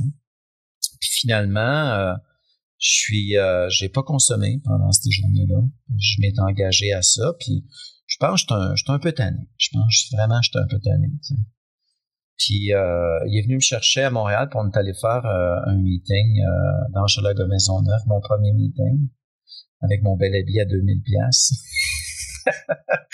Ça te lâche un peu. Eh oui. Mais tu j'ai vraiment pogné de quoi là, tu sais, il y avait du monde qui riait, qui avait de la lumière dans les yeux, puis tu le remarques ça? Ah ben oui, au bout. Oui. Ben oui, au bout. Ils ont l'air bien plus heureux que moi. Oui. Tu sais, je veux dire. Non, c'est ça te lâche. Il y en a pour qui, tu sais, moi, je suis rentré par les portes de la thérapie, tu sais, fait qu'on était, tu sais, puis bon, c'est probablement une bad luck, là, mais tu sais, les premiers meetings externes qui sont venus, nous autres, en dedans, tu sais, je sais pas, c'était pas une bonne cuvée, là, tu sais, ou c'était pas une bonne semaine, tu sais, fait que c'était tough, tu sais, il y en a pour qui c'était plus dur. Uh-huh. Fait que je me souviens que ça a été plus long avant que je réalise ça, fait que ça a été plus dans la 3e semaine. Fait que tu sais, c'est pas la... Tu sais, pour beaucoup, c'est la première chose qu'ils remarquent. Puis c'est pour ça que je pose la question, parce que il y en a pour qui ça a été plus... Fait que c'est ce que tu décris, tu sais, que ça a été plus frappant pour toi que... Tout à fait. Tu sais, ça a été une des premières choses que tu remarques. Ce que j'ai remarqué aussi, c'est que le monde qui était là, il avait l'air de vouloir être là. Tu sais, pour moi, de faire admettons, ma mère avait... Mon frère avait pris son 1 an, puis elle m'avait dit, oh, c'était tellement beau, puis tout. Ben oui. Un sous-sol d'église. Calme-toi. Tout à fait. Fait que là, finalement, je me retrouve là, puis je me dis, fuck, il y a quand même quelque chose ici, tu sais. Puis il avait tout l'air heureux, puis il avait l'air à vouloir être là, tu sais. Fait que c'était pas comme un supplice, on aurait dit, tu comprends? Puis il y en a un qui a dit, celui qui a fait l'accueil du nouveau ce soir-là, qui a dit une affaire vraiment ça m'a tout le temps suivi après. C'est simplement comme ça. C'est à faire la même affaire, tu vas obtenir les mêmes résultats. J'avais jamais réalisé que ça faisait 23 ans que je faisais la même affaire, puis que j'espérais des résultats différents. Tu sais. Puis tu récoltais tout le temps la même affaire. Tout le temps la même affaire. Puis ça a été la phrase qui va me suivre après ça tout le temps, tu sais, parce que c'est ça, tu sais, il y a le confort dans tout ce côté misérable-là qui est, c'était peurant, c'est de pas savoir où ce que tu t'en vas, tu sais. Ouais, puis c'est le nombril, tu sais. Ouais, c'est une crise de nombril. Tout à fait. Tu sais, c'est ça. Je parlais avec des gens en fin de semaine, une pauvre maman qui est en train de voir son garçon s'enfoncer, tu sais, puis là, j'essayais d'y expliquer pourquoi qu'il appelait, tu sais, pour faire pitié, tu sais, puis pourquoi qu'il appelait pour... Tu veux plus me parler, c'est ça, tu sais. Je dis parce que c'est une crise de nombril, tu sais. Mm-hmm. Il veut de dons. Que, tu sais, moi, je me souviens que la vie m'en voulait, tu sais. Tout à fait. Pourquoi? Non, mais tu sais, c'est qu'on a à côté de la traque complètement. Complètement. Puis, tu sais, ce gars-là a raison, tu sais. Puis, on l'entend encore aujourd'hui, mais on répète, tu sais, à quelques détails près, tout le temps la même calice de routine en pensant que ça va changer. Tu sais, puis après ça, quand quelqu'un te parle, tu sais, t'as donc une vie, tu sais, plus misérable, puis t'es plus malchanceux que ton voisin, puis t'es plus damné que... Absolument. Puis finalement, c'est parce que t'es tellement concentré sur toi, puis tu penses jamais à te soucier de l'autre que, ben oui, évidemment, t'as l'air à... Si t'as oublié d'attacher tes lacets, tu t'en fâches, Chris, c'est pas le bon Dieu qui a oublié d'attacher tes lacets, mais tu penses tellement que c'est juste à propos de toi que... Fait que tu te couches comment ce soir-là? Tu te couches-tu avec un désir d'arrêter? Tu te couches-tu avec un... Ben, vers une ouverture. Désir, oui. Pas sûr, mais ça reste quand même que à partir de là, j'ai commencé à faire quelques meetings à Montréal, puis je suis retourné à Toronto, puis j'ai resté quand même 1 an sans substance de choix. OK? Pas d'alcool, pas de cocaïne, rien d'autre. Pendant 1 an, j'ai fait quelques meetings. Puis en fait, bon, j'allais 3 fois par jour au gym. j'ai compulsé dans d'autres choses. Le cul s'est embarqué encore plus, là, je veux dire. Mais c'était pas dans mes autres substances de choix qui me tiraient vraiment vers le bas, tu sais. Puis un moment donné, je fais du meeting à Toronto, tout le kit, puis là, je commençais à trouver ça quétaine un peu, là, tu sais, c'est comme les gâteaux, les hugs, c'est comme... Là, j'ai recommencé à prendre mon pouvoir, tu sais, à un moment donné, je me suis dit, je suis quand même capable de boire un petit drink, tu sais. Mais c'est overrated, meeting. Ouais, c'est ça, tu sais. Fait que je suis revenu à la même place. Pas compliqué. Assez vite, hein? Très vite, en fait. Mais comme on dit, quand ton trou est creusé puis t'es sorti du trou, tu retombes à la même place. Tu sais, tu continues à creuser. Fait que moi, ça m'a pris ça aussi, mais tu sais, je comprends tout. C'est pour ça qu'aujourd'hui, tu sais, j'ai un détachement aussi. J'accompagne aussi du monde, toute l'équipe, j'ai un détachement par rapport à ça parce qu'il y a un timing pour tout ça. Tu sais, je veux dire, tu sais, tu m'aurais dit, Alain, arrête de consommer, sinon je vais me crisser en bas du pont, là. Tu sais, j'aurais pas arrêté. Tu sais, je veux dire, ça, c'est moi qu'il faut à quelque part qui pogne vraiment la coche, qui dit, OK, là, ça va faire. Tu comprends? Pendant tout ce temps-là, moi, je pensais que j'avais jamais rechuté. Exact. Moi, là, j'étais convaincu que j'étais juste rentré à la maison Jean Lapointe, puis je dis il n'y a pas si longtemps, là, mais mettons 5-6 ans, là, je me suis comme dit, l'année d'avant, j'étais à $ Cormier avec un désir sincère d'arrêter. Évidemment, ce qu'on m'a proposé n'a pas fonctionné pour moi. Tu sais, on me proposait la réduction de mes faits et une consommation raisonnable. Chris, je suis tout sauf raisonnable dans la vie. Là. Fait que, ça pouvait pas être compatible avec moi. Tu sais. C'était une rechute, ça. Tu comprends? Parce que j'ai arrêté pendant un moment, puis là, on me disait, tu arrêtes complètement, puis après ça, tu vas pouvoir consommer raisonnablement. Mais moi, quand je suis reparti, là, il y avait autant de millage sur mon char, là, j'étais prête. Là. Fait que, ça appartient en Lyon. Ça, c'était une rechute. Fait quand j'ai réarrêté, puis qu'on m'a proposé d'aller en thérapie, c'est là que j'ai abdiqué. Puis, comme tu dis, c'est un timing. Ah oui. Mon père va m'avoir dit les mots les plus... C'est drôle, j'ai comme décortiqué ce qu'il m'a dit là, il y a quelques semaines. T'sais. Mon père m'a pas dit « aide-toi donc ». Mon père m'a pas dit « ça te tente pas que je t'aide ». Mon père va me dire, puis ça, j'espère que c'est ça qu'il m'a dit, mais je vais le garder précieusement comme étant les paroles qu'il m'a dites. Il m'a dit « ça te tenterait pas de t'aider, Alex ». C'est totalement différent de toutes les autres phrases. Là. Tu voudrais pas qu'on t'aide, est-ce que tu veux de l'aide? C'était pas ça. Ça te tenterait pas de t'aider. Exact. Puis ma vie a changé cette journée-là. Tout à fait. Parce qu'il venait d'ouvrir la porte à, oui, n'importe quoi. Je sais pas quoi, n'importe quoi. Exact. Les genoux m'ont plié là. Dans les 12 étapes, aller faire la lecture de ce qui est la première étape. Moi, je pense que la première étape, c'est passer assis dans mon camion en braillant à côté de mon père cette journée-là. Absolument. Avec une balance de crise de psychose parce que j'avais perdu un tournevis, là, mais ça, c'était une autre histoire. Et donc, tu te remets tu retournes dans ta routine. Ça va durer combien de temps, cette routine-là? Ça va durer un bon 6 mois de plus, en fait. Puis là, je reviens à Montréal. J'ai eu le courage de dire que ça me tentait plus d'être là. Je suis revenu à Montréal, puis là, je suis reparti sur le party pendant un bon bout, tu sais. Puis je me souviens, j'allais dans des parties où le monde, ça buvait pas fort, puis ça faisait rien, mais moi, j'étais all in, là, tu sais, puis je me crissais un peu de ce qui se passait. Il y a beaucoup de gens qui parlent que ça goûte pas la même chose. Tu te souviens-tu que ça est pas le même, tu sais, que ça buzz pas de la même façon, le fait que tu savais qu'il y avait une façon, il y avait comme une recette pour que tu te sentes bien? Je l'avais pas encore tout à fait pogné, je vais être franc avec toi. Okay. Je pensais encore que j'étais capable. Ouais. Parce que moi, c'est devenu, tu sais, je parlais de mon passage à $ Cormier, je savais que cette passe-là, qui a duré 1 an, parce qu'on m'avait tapé dans le dos de ne pas consommer, ben là, je consommais en cachette. Je me vantais plus de consommer autant que je le faisais. Là, je me cachais. Fait que je me souviens qu'on me questionnait, puis je disais, un peu de même pour le fun, alors que j'avais rien ralenti. Ouais. Tout avait repris all-in. Fait que c'est moi, mon expérience de ça ne goûtait plus pareil, c'était ça. C'était que j'étais le gars qui pouvait porter des écussons, de drogue. Puis là, j'avais tout jeté ça, là, parce que là, je voulais pas qu'on dise, ah ouais, t'as recommencé parce que j'avais trop apprécié la tape dans le dos d'avoir arrêté, puis j'aimais ça me vanter que j'avais arrêté 2 mois, 3 mois, là, tu sais. Fait que j'en parlais plus pantoute, mais si on me posait la question, je minimisais tout, tu sais. T'as-tu vécu ça? Ben non, en fait, moi j'ai essayé de le faire tout seul pendant un bout au travers des meetings, puis on sait comment ce que c'est. Tu sais, il faut se mêler, hein, je veux dire, puis il faut commencer à faire des contacts, puis tranquillement, la deuxième shot, ça a plus rentré au poste, mais tu sais, je veux dire, à Toronto, je me suis pas fait vraiment d'amis. Je n'étais plus avec ni d'un bar ni de l'autre. Tu sais, je me sentais ni avec une gang ni avec l'autre. Tu sais, finalement, bien tout seul dans tout ça, puis essayer de manager pour de continuer à essayer d'avoir un équilibre, mais j'avais l'impression ni faire partie d'un club ni de l'autre, là, tu sais. Fait que c'est un peu fuckant quand ça fait 23 ans et même plus que, tu sais, tu fais la même affaire, là.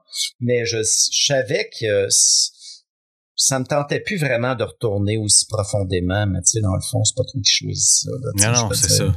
Un drink, puis t'es parti. Fait que là, tu reviens à Montréal, puis là, tu sens l'espèce de tapis glisser sous tes pieds tu te rediriges directement où ce que tu étais quand tu avais appelé ton frère la première fois. Absolument, tout à fait. Ça aboutit comment? Ça va finir comment? Ça va finir à recommencer éventuellement. En fait, j'ai commencé à avoir une psy à ce moment-là. Puis moi, ce qui m'a striké, là, c'était à 38 ans que c'est arrivé d'ailleurs. Il y en a beaucoup, c'était à 38, 40, là, dans ce coin-là. Moi, je me suis dit, c'est toujours bien pas vrai si tu m'as passé la deuxième partie de ma vie comme j'ai passé la première. J'étais prête à commencer à faire des efforts et à faire ce que j'avais à faire. Puis à être ouvert aussi d'esprit, à savoir qu'est-ce qui m'était suggéré puis qu'est-ce que je pouvais faire pour m'en sortir. J'ai commencé à avoir une psy, j'ai recommencé à faire du meeting, puis les affaires ont commencé à se placer. T'sais. Ça a donné que au travail, ils m'ont mis comme sur chômage parce que le poste avait été comme un peu aboli. Puis c'est sûr que j'aurais pu prendre ce moment-là pour me faire le party, mais c'est pas ça pantoute. J'ai décidé finalement, j'ai pris la décision. Je pense que c'est ça l'idée. J'ai pris la décision que c'est pas vrai que je vais passer la deuxième partie de ma vie comme je même à la limite de t'avouer vaincu. Oui, tout à fait.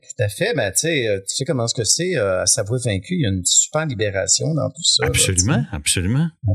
Puis en plus, tu sais, bon, on n'a pas parlé des tentatives de suicide, mais j'en ai fait une couple là quand même. Ah oui? Oui, tout à fait. Donc, parsemé dans ces 20... ben là, tu m'as dit à 38 ans, mais parsemé dans ces 38 ans-là où tu as eu des moments plus concentrés? C'est plus début trentaine. Début trentaine, en fait. Ça, je parlais hier avec un ami. La trentaine, c'est un âge qui est très ingrate, je trouve. T'sais. À 20 ans, tu tripes au bout, puis à 30, tu viens de t'apercevoir que t'es pas ce que tu devrais être. T'sais. Puis t'es un adulte, là. Oui, t'es un adulte. À 20 ans, on t'en pardonne encore. C'est ça. À 30 ans, on t'en pardonne moins. Absolument. Puis moindrement que tu as des amis qu'eux autres, ben, tu sais, sont quand même à leur affaire, ben, ils se retrouvent avec une maison, des kids, oui, tout à fait. Fait que c'est comme... Ça te lâche, là. Ça te lâche dans les clubs aussi, là. Ah ouais, ben oui, au bout. Puis je me souviens, dans une de ces tentatives-là, en fait, un moment donné, je me suis réveillé, les ambulanciers étaient là, tu sais, c'était avec des pilules à l'époque. Puis mon père, il s'est rendu chez nous, puis il était à côté de moi, puis j'ai comme repris conscience, puis il m'a dit, tu vas nous faire mourir ta mère puis moi. Puis je venais de comprendre que mes parents m'aimaient. C'est flyé, hein? J'avais 30 quelques. C'est la première fois que c'est pesant, ça, hein? Ouais, je venais de sentir, que mes parents m'aimaient assez. Que t'inquiétais de tes parents. C'est capoté, là, tu sais. C'est vraiment flyé. Puis, à partir de là, ben, c'est ça, les affaires, évidemment, bon, ça a continué quand même. À partir de là, bon, j'ai fait une psychose à ce moment-là, puis je me suis retrouvé, une couple de mois à Saint-Luc, là, tu sais. Puis, mais c'était, tu sais, je te dis ça, j'ai l'impression de compter la vie de quelqu'un d'autre. Parce que ça doit être presque flou, ces moments-là, dans ta vie. C'est flou, puis c'est tellement loin de ce que je vis aujourd'hui, tu sais, mais à l'époque, j'avais aucune idée de ce qui s'en venait, tu sais, je veux dire, j'étais dans peur au bout, c'est flyé, c'est vraiment, vraiment flyé comment peur du futur, peur évidemment de pas être à hauteur. Tout d'un coup, j'arrête ça, puis je me plante, puis plus j'en enlève, plus j'en ai enlevé, puis plus je performe. Aujourd'hui, je suis capable de performer, mais pas avec la pression que j'avais, Ouais, mais non seulement ça, c'est que it was the new normal. Ouais. Tu comprends? Ce que les gens ont de la misère à saisir, là, surtout les gens qui n'ont pas vécu ou qui ne vivent pas ce qui est la maladie de la dépendance, la maladie de la toxicomanie, ou appelons ça comme on voudra, là, la toxicomanie, l'alcoolisme et tout, c'est qu'on descend au fil du temps, là, c'est dégradant, là, mais on descend au fil du temps la barre tellement basse qu'un séjour de quelques mois à Saint-Luc, là, ça devient le new normal. C'est comme une nouvelle normalité. Je pète les plombs, je finis à Saint-Luc. Puis là, les gens vont dire, voyons, tabarnak, tu dois être sorti de Saint-Luc en disant, je touche plus jamais à ça. Puis non. Puis je suis convaincu que non. Tout à fait. Tu comprends? En disant, tu sais, moi, j'ai eu des palpitations. Là, c'était certainement une crise de psychose ou en tout cas, il est arrivé quelque chose. Là, puis on a appelé l'ambulance. Là, puis tu sais, c'est encore là, ça fait pas si longtemps. Ça fait 15 ans que je n'ai plus consommé. Puis ça fait pas si longtemps que ça que je me suis rappelé que on avait appelé l'ambulance parce que j'étais convaincu que je faisais une crise de cœur. Tu sais. Et c'était probablement soit une crise d'angoisse, une crise de panique, qui est quelque chose psychosomatique là, tu sais, dans ma tête. Là. Puis là, je me souviens que, tu sais, voir l'électrogramme, puis le gars, il dit, ben non, t'as rien. Puis je m'en vais chez nous, puis... Mais tabarnak, t'essaies juste d'imaginer, tu sais, je pense que j'avais déjà les 2 enfants, la mobilisation, tu sais, avec la persuasion là, profonde que je suis en train de mourir. Le cœur... Tu sais, Absolument. Puis là, t'arrives à l'hôpital, puis non, t'as rien, c'est beau, bye. Puis là, c'est tout. C'est tout. Là, finalement, c'était n'importe quoi. Exact. Mais encore là, tu baisses la barre de la normalité. Tu te dis, OK, je suis déjà tombé sans connaissance en conduisant ma voiture, parce que j'avais caché le chèque de TPS. J'étais habité par ce mensonge-là ou cette cachotterie-là qui était, tu vas me dire aujourd'hui c'est insignifiant, mais c'est pas si insignifiant que ça, ça faisait partie du budget familial et tout. Et quand la question m'a été lancée, mon corps a dit c'est beau, bye, on va quitter la place pour quelques minutes. Je conduisais mon auto, puis j'avais un enfant dans le char. Là. Wow. Puis là, tu te dis, ben, tu regardes ça, puis tu te parlais que c'était flou. Tu sais, moi, pour moi, c'est que, effectivement, on dirait qu'on parle de quelqu'un d'autre. Tu te dis, ça se peut pas, tabarnak. Tu sais, ça se peut pas, tu sais. Ah, ben, quand t'es dedans, tu sais, je veux dire. Non. Là, tu te réveilles, puis moi, je me souviens que le lendemain, là, je justifiais probablement. Je sais que je m'excusais en me défendant que c'était fort probablement un empoisonnement alimentaire. Tu sais, pour m'assurer qu'on touche pas à ma consommation. Tout à fait. Mais pour quelqu'un qui comprend pas l'alcoolisme ou la toxicomanie, là, sachez que Alain, tu l'as super bien dit en disant, là, même si la personne que tu aimes le plus au monde, quand tu es dans le plus creux de ton actif, te disait je vais en mourir, tu vas continuer de consommer pareil. C'est clair. Tout à fait. Absolument. Puis probablement que tu vas te dire quand elle va être morte, la personne, tu soit bon Dieu contre moi, tu sais. En plus, elle est morte, alors que c'était pas très, très clair que c'est... Tout à fait.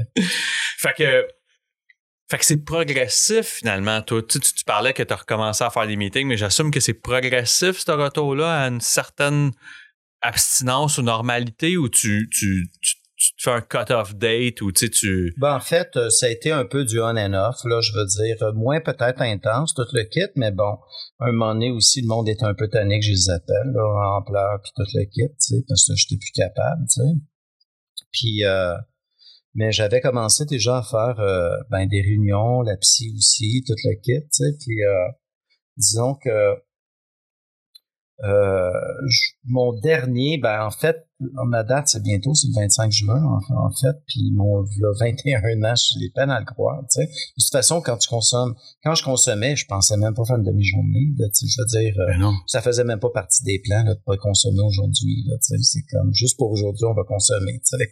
Absolument. Puis aujourd'hui, je me retrouve à ce moment-là, à faire du meeting, puis à être des fois on and off, mais tu sais, commencer à prendre ça un peu au sérieux. J'avais déjà commencé à avoir du monde à ce meeting.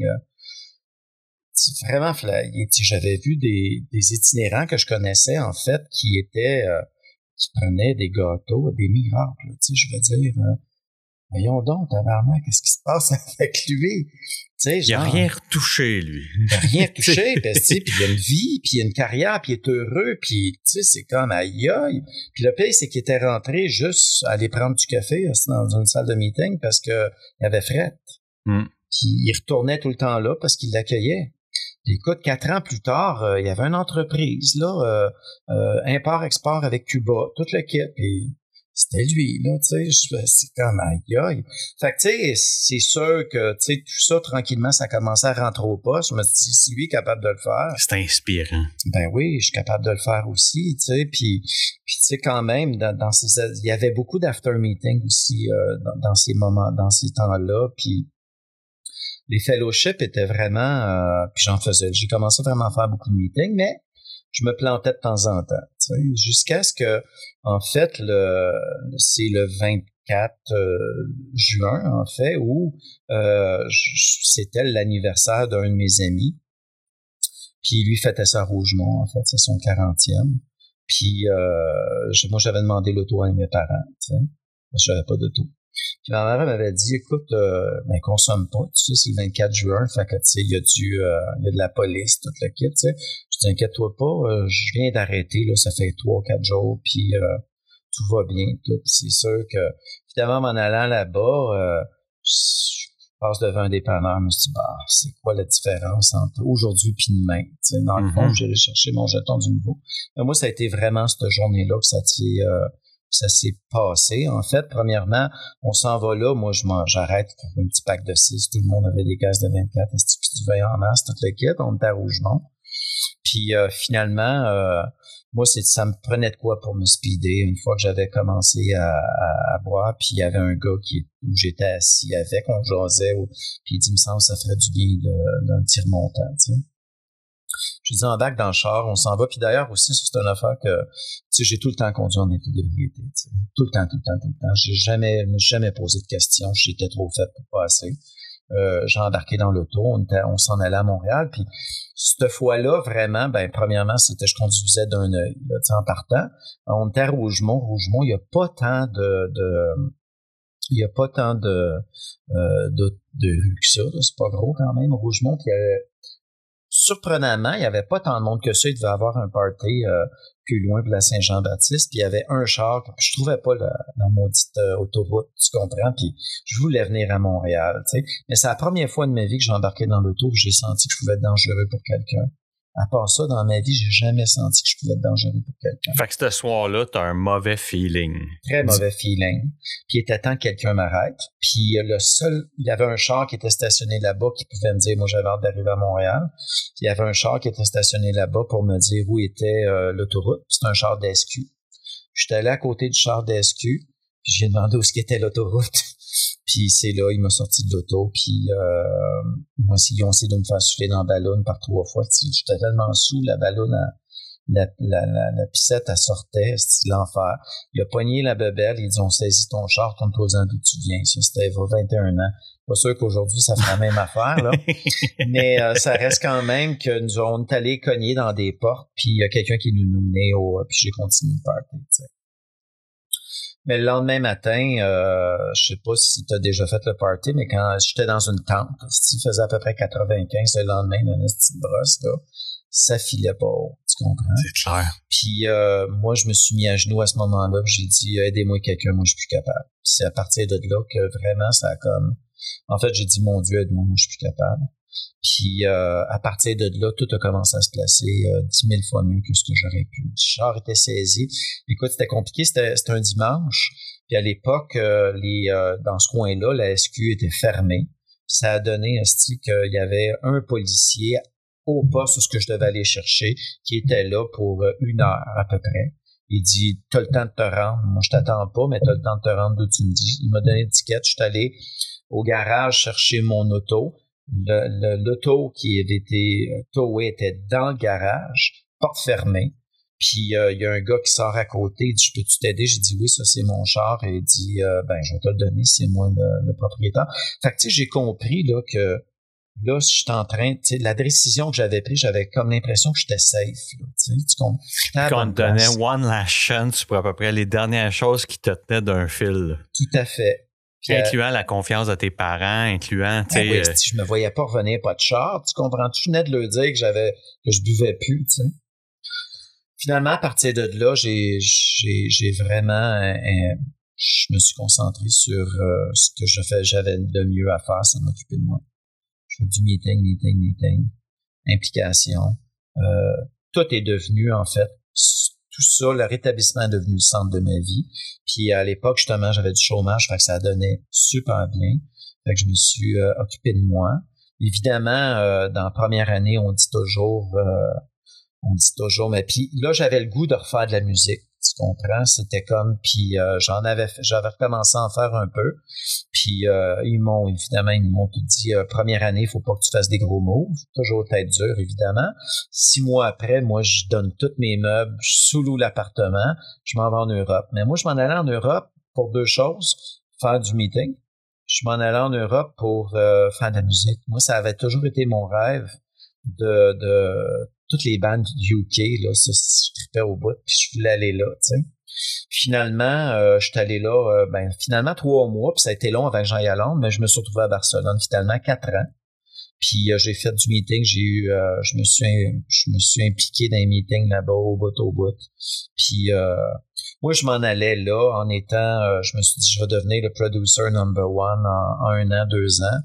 Oublie ça. Tous les boutons restaient collés. J'ai rushé, là, mais pas à moitié. J'ai voulu exploser à plusieurs reprises, là, mais j'ai pas consommé. Puis j'étais entouré d'une fraternité hallucinante. Tout du monde, tous des Américains ou du monde de UK qui sont by the book, au bout. Les coudes serrés aussi. Tout à fait. Moi, c'est, tu sais, pour ceux qui n'ont pas fait de meeting à l'extérieur, moi, j'en ai fait aux États-Unis. J'en ai malheureusement pas fait ailleurs, là, mais j'en ai fait aux États-Unis où est-ce que il y a un tissage. J'en ai fait en Floride où est-ce que j'étais au début de mes vacances parce que j'étais avec mes parents. Puis on était proche de la fête de l'indépendance, là, du 4 juillet. Et c'était un meeting de discussion, puis j'avais dit tabarnak, tu sais, je trouve qu'il y en a beaucoup de boissons, là. Tu sais, j'étais vraiment au début, moi, de mon abstinence, puis j'avais dit, Chris, je trouve que, tu sais, vous vous affichez en esti, là, vous en buvez de la bière, vous autres, tu sais, puis là, tout le monde riait, puis tout ça, fait que, puis à la fin du meeting, là, non seulement je m'étais retrouvé avec plein de numéros de téléphone, je m'étais retrouvé avec 1 ou 2 bouquins, là, genre le livre de Dr. Bob, pour me changer des idées, puis de commencer à lire ça.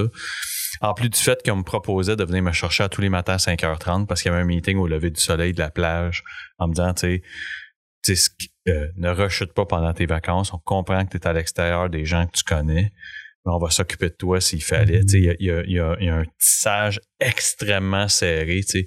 Puis autant tu as raison, tu sais, qu'il y a 15 ans, même il y a 15 ans, le phénomène d'after meeting était quelque chose. Fait que, tu sais, pour les gens qui savent pas, l'after meeting était il y avait là où ce qu'on créait beaucoup de liens parce que après un meeting traditionnel des fraternités anonymes, les gens faisaient ce qu'on appelait un after meeting. On en voit moins maintenant, puis peut-être aussi parce que j'ai des responsabilités personnelles qui font que ça me ramène à la maison, là.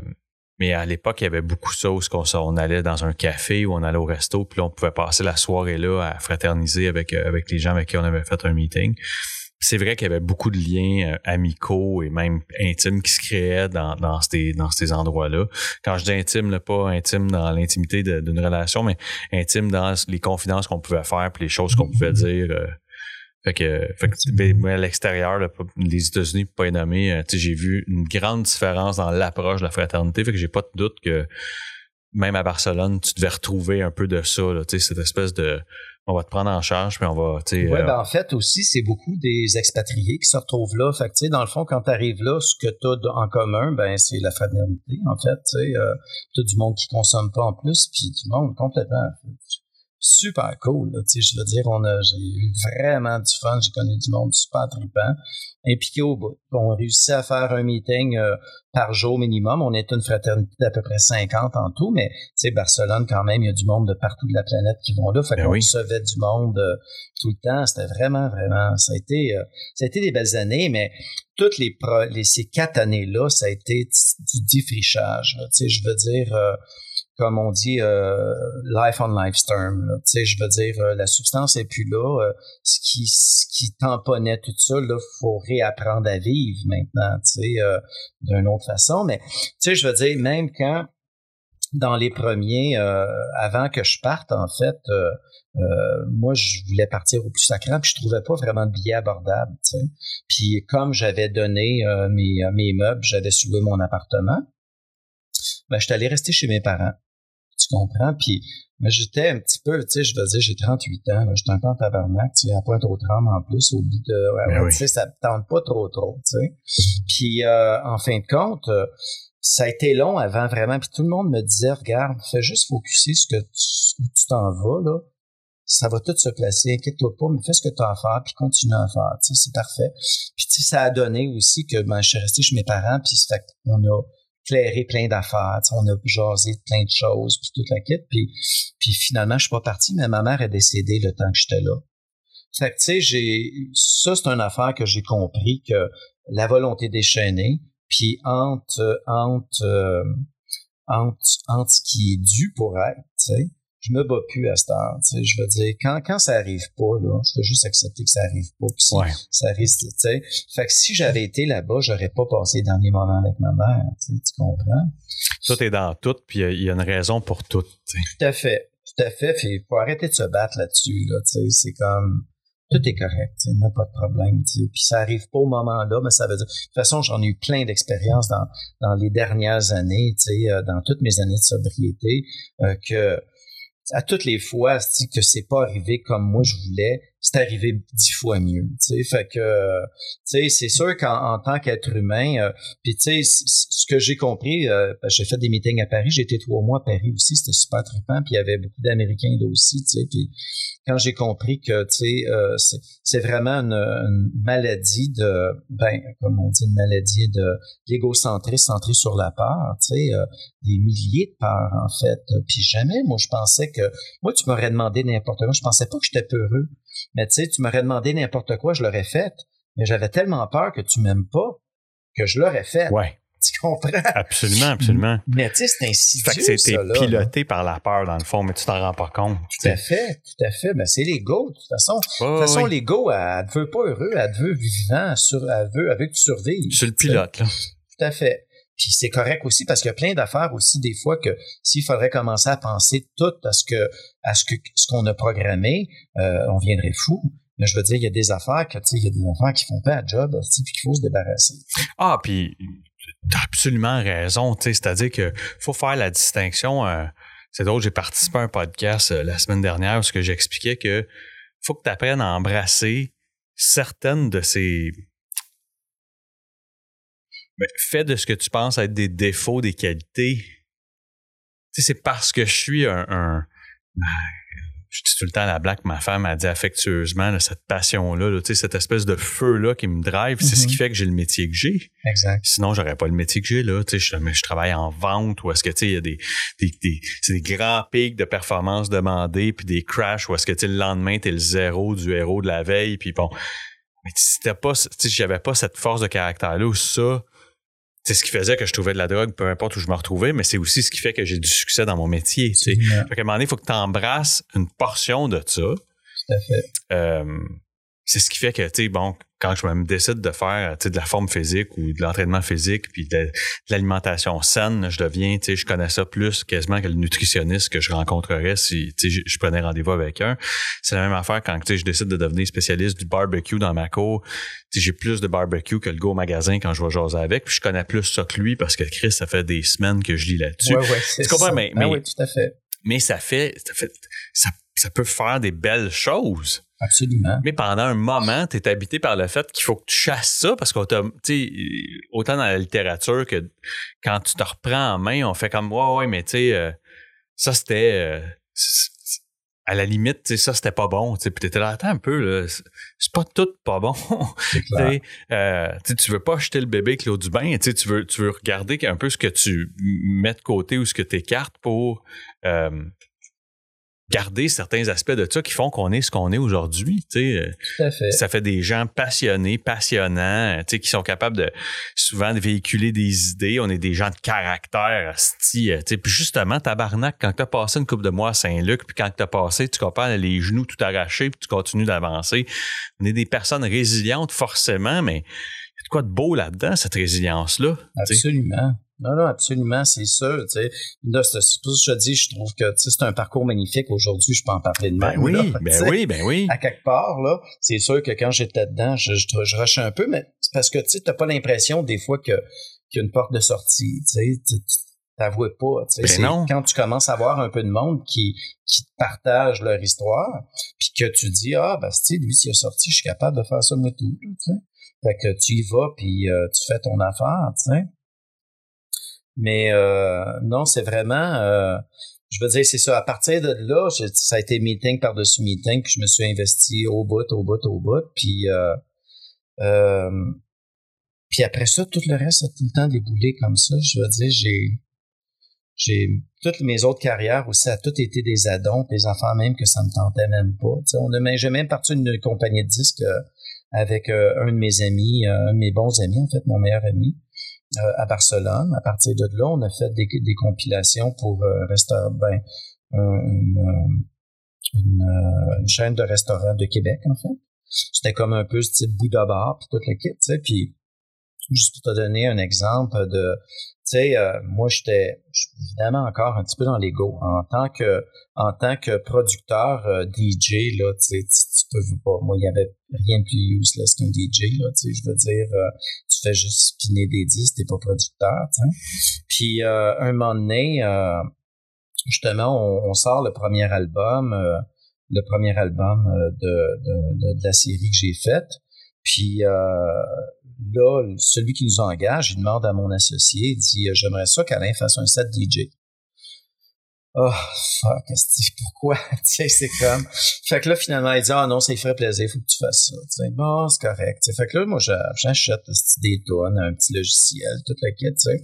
Puis, pour lui faire plaisir. Puis, finalement, je fais ça, puis ça a été un succès, le monde on tripé au bout. Puis nous autres, on avait engagé une maître de cérémonie de Montréal pour venir faire ça. Elle a travaillé dans un bar. Puis elle a entendu ça, elle dit, ben voyons donc, je savais pas que t'étais DJ. Moi non plus, je savais pas que j'étais DJ.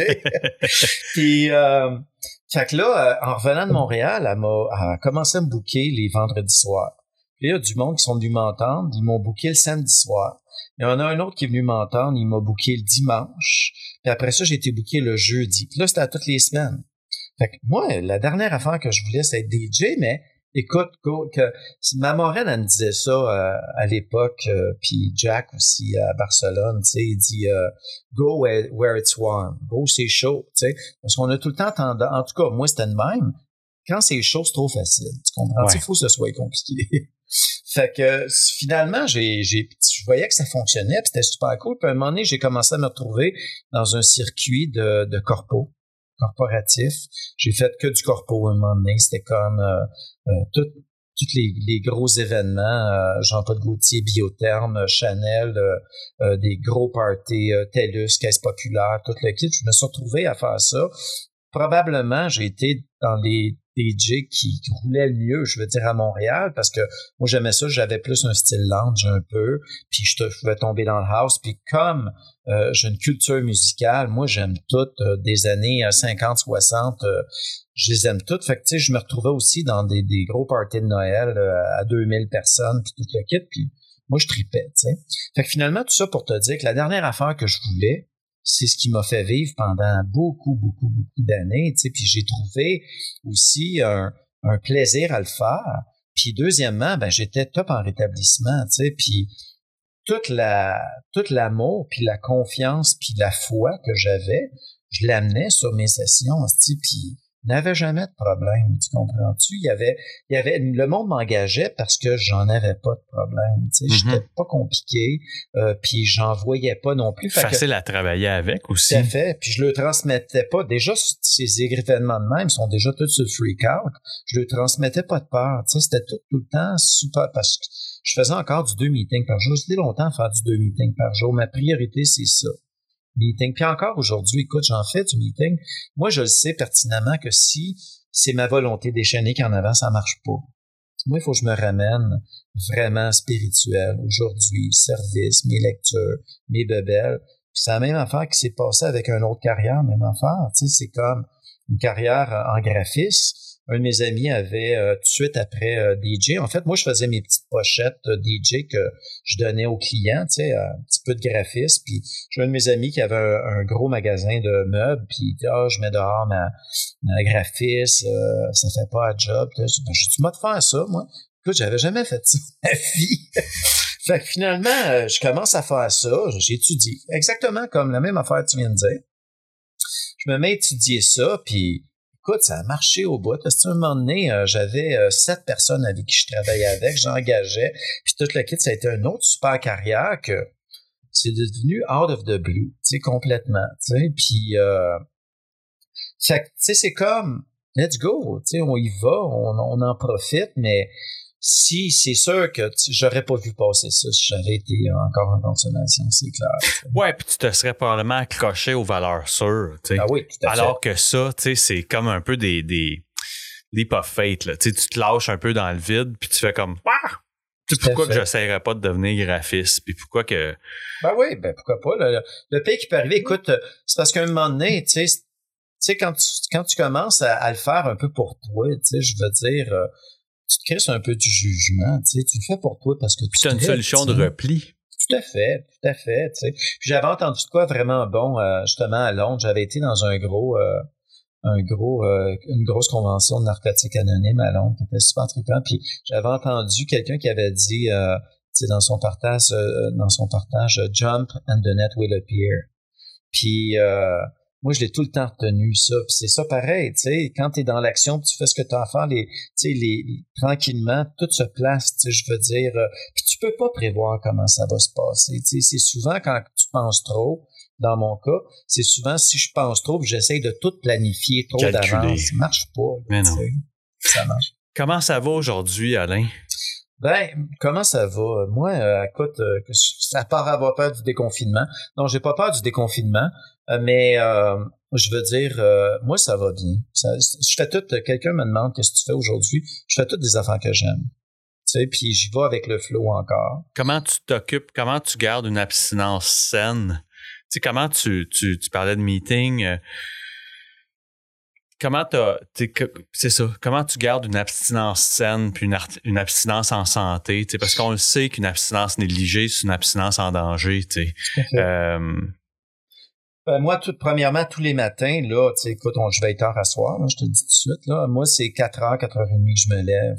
Je suis sur le bord de la rivière, je fais mon café, je m'en vais dans le spa. J'écoute les oiseaux avec le soleil qui se lève. J'ai 5 à 6 lectures à tous les matins que je fais dans le spa. Après ça, je m'en vais marcher 30 minutes. Je vais faire ma méditation en marchant. Je reviens. Je commence ma journée. Puis, comme tu sais, je fais du coaching aussi, mais je suis aussi pas pire aussi en marketing web. Vraiment, c'est des affaires, je suis engagé pour ça. Tu sais, je veux dire, j'y vais avec le flow, tu sais, j'y vais vraiment avec ça, puis présentement, c'est 2 affaires que j'aime au bout. Moi, si j'ai un challenge, c'est trippant au bout, puis tu sais, aujourd'hui, avant, c'était peut-être ça aurait pu être la panique. Aujourd'hui, je fais ça une journée à la fois, puis j'y vais avec ce qui m'est présenté, tu sais, puis j'ai une vie au-delà, tu sais, de ce que j'aurais pu espérer. J'ai vraiment un coin de paradis, c'est hallucinant. J'ai passé 2 mois au Mexique l'hiver passé. J'avais mes clients en coaching via Skype. J'ai même développé des clients là-bas. Là, l'année prochaine, c'est 3 mois, je veux passer là-bas.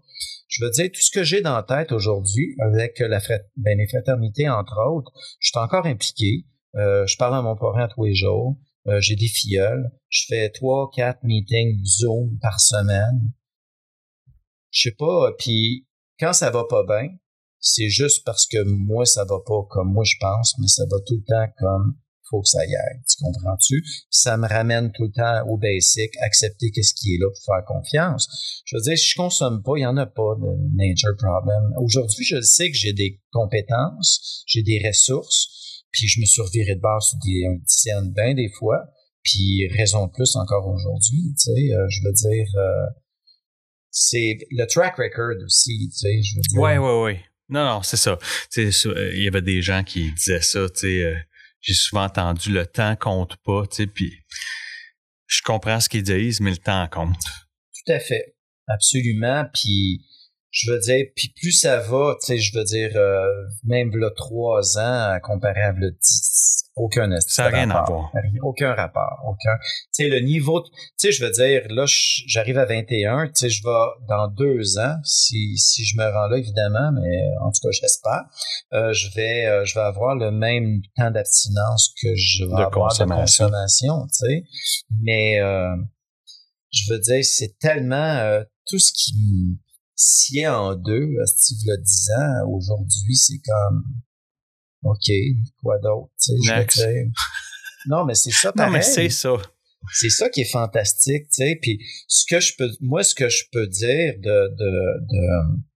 du cheminement que j'ai fait, c'est non seulement, puis des fraternités, entre autres, c'est non seulement que le cadeau, c'est pas juste d'arrêter de consommer, mais c'est qu'aujourd'hui, je vis sans peur la plupart du temps, tu sais, je veux dire, les peurs m'habitent de moins en moins, tu sais, je veux dire, puis c'est correct de mettre le pied dedans, mais je reste pas là, tu sais. Non, c'est ça. Puis tu sais, ceux qui sont abstinents vont entendre beaucoup parler du lâcher-prise puis du moment présent, mais c'est deux des éléments qui sont cruciaux et vitaux. Tout à fait.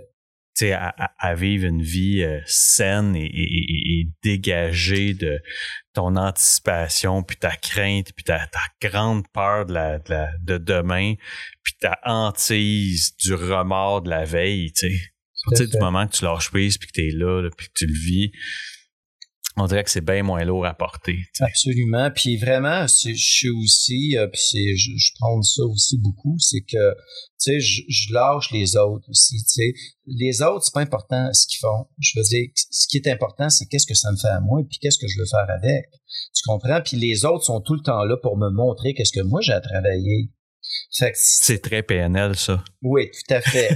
Tout à fait, mais tu sais, c'est... Parce que ma femme, c'est une postgrad de PNL, ouais. Okay. Puis c'est drôle parce que, tu sais, la semaine dernière, dans un événement familial qui se voulait un peu dramatique, ma femme a fait de la PNL avec moi. Ah oui, hein? Ouais. Ça appartient à l'autre. Toi, tu sais, puis là, elle me ramenait ça, tu sais, puis je pense que oui. Puis il y a un parallèle à faire avec ce que les fraternités nous montrent aussi, mais oui, tu sais. Écoute, c'est un ensemble de choses. Absolument. Puis je pense que tu as des outils, va les chercher. T'sais. Absolument. Puis, tu sais, 100% responsable finalement de ma vie, tu sais. Fait que, tu sais, si je reste dans quelque chose, j'ai vraiment le réflexe maintenant d'aller chercher la solution puis d'être dans la solution.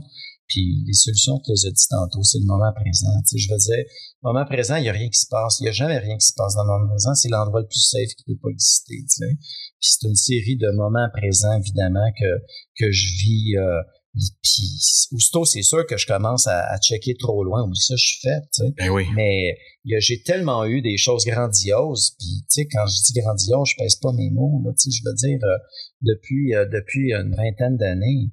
Je peux même pas croire tout ce que j'ai vécu, tu sais, c'est capoté, tu sais, fait que je laisse, moi ce que je fais, ce que j'ai aujourd'hui, je laisse la vie vraiment s'occuper de tout le reste, tu sais, parce que ça le fait bien mieux que moi, tu sais. En tout cas, merci énormément pour ton temps. Ben, merci à toi. Vraiment, c'était une belle expérience. Avant qu'on se laisse, tu as parlé de coaching. Est-ce que c'est des services que tu offres aux gens ou est-ce qu'on peut te trouver si les gens te cherchent ou est-ce que c'est-tu par référence? Les gens vont te trouver, comment? En fait, la meilleure façon de me trouver, en fait, je me spécialise beaucoup, évidemment, en dépendance affective, en codépendance, ça, c'est clair. Oui. C'est ma grande force. AlainSimard.com. Super. Bon, ben, puis ça, je le mettrai dans la description. Fait que si tu écoutes le podcast, peu importe la plateforme sur laquelle tu l'écoutes, dans la description de l'épisode, tu vas retrouver le lien pour retrouver Alain. Merci énormément. C'est moi qui te remercie. C'est super cool. Ça a été vraiment le fun. Merci. Salut. Yes.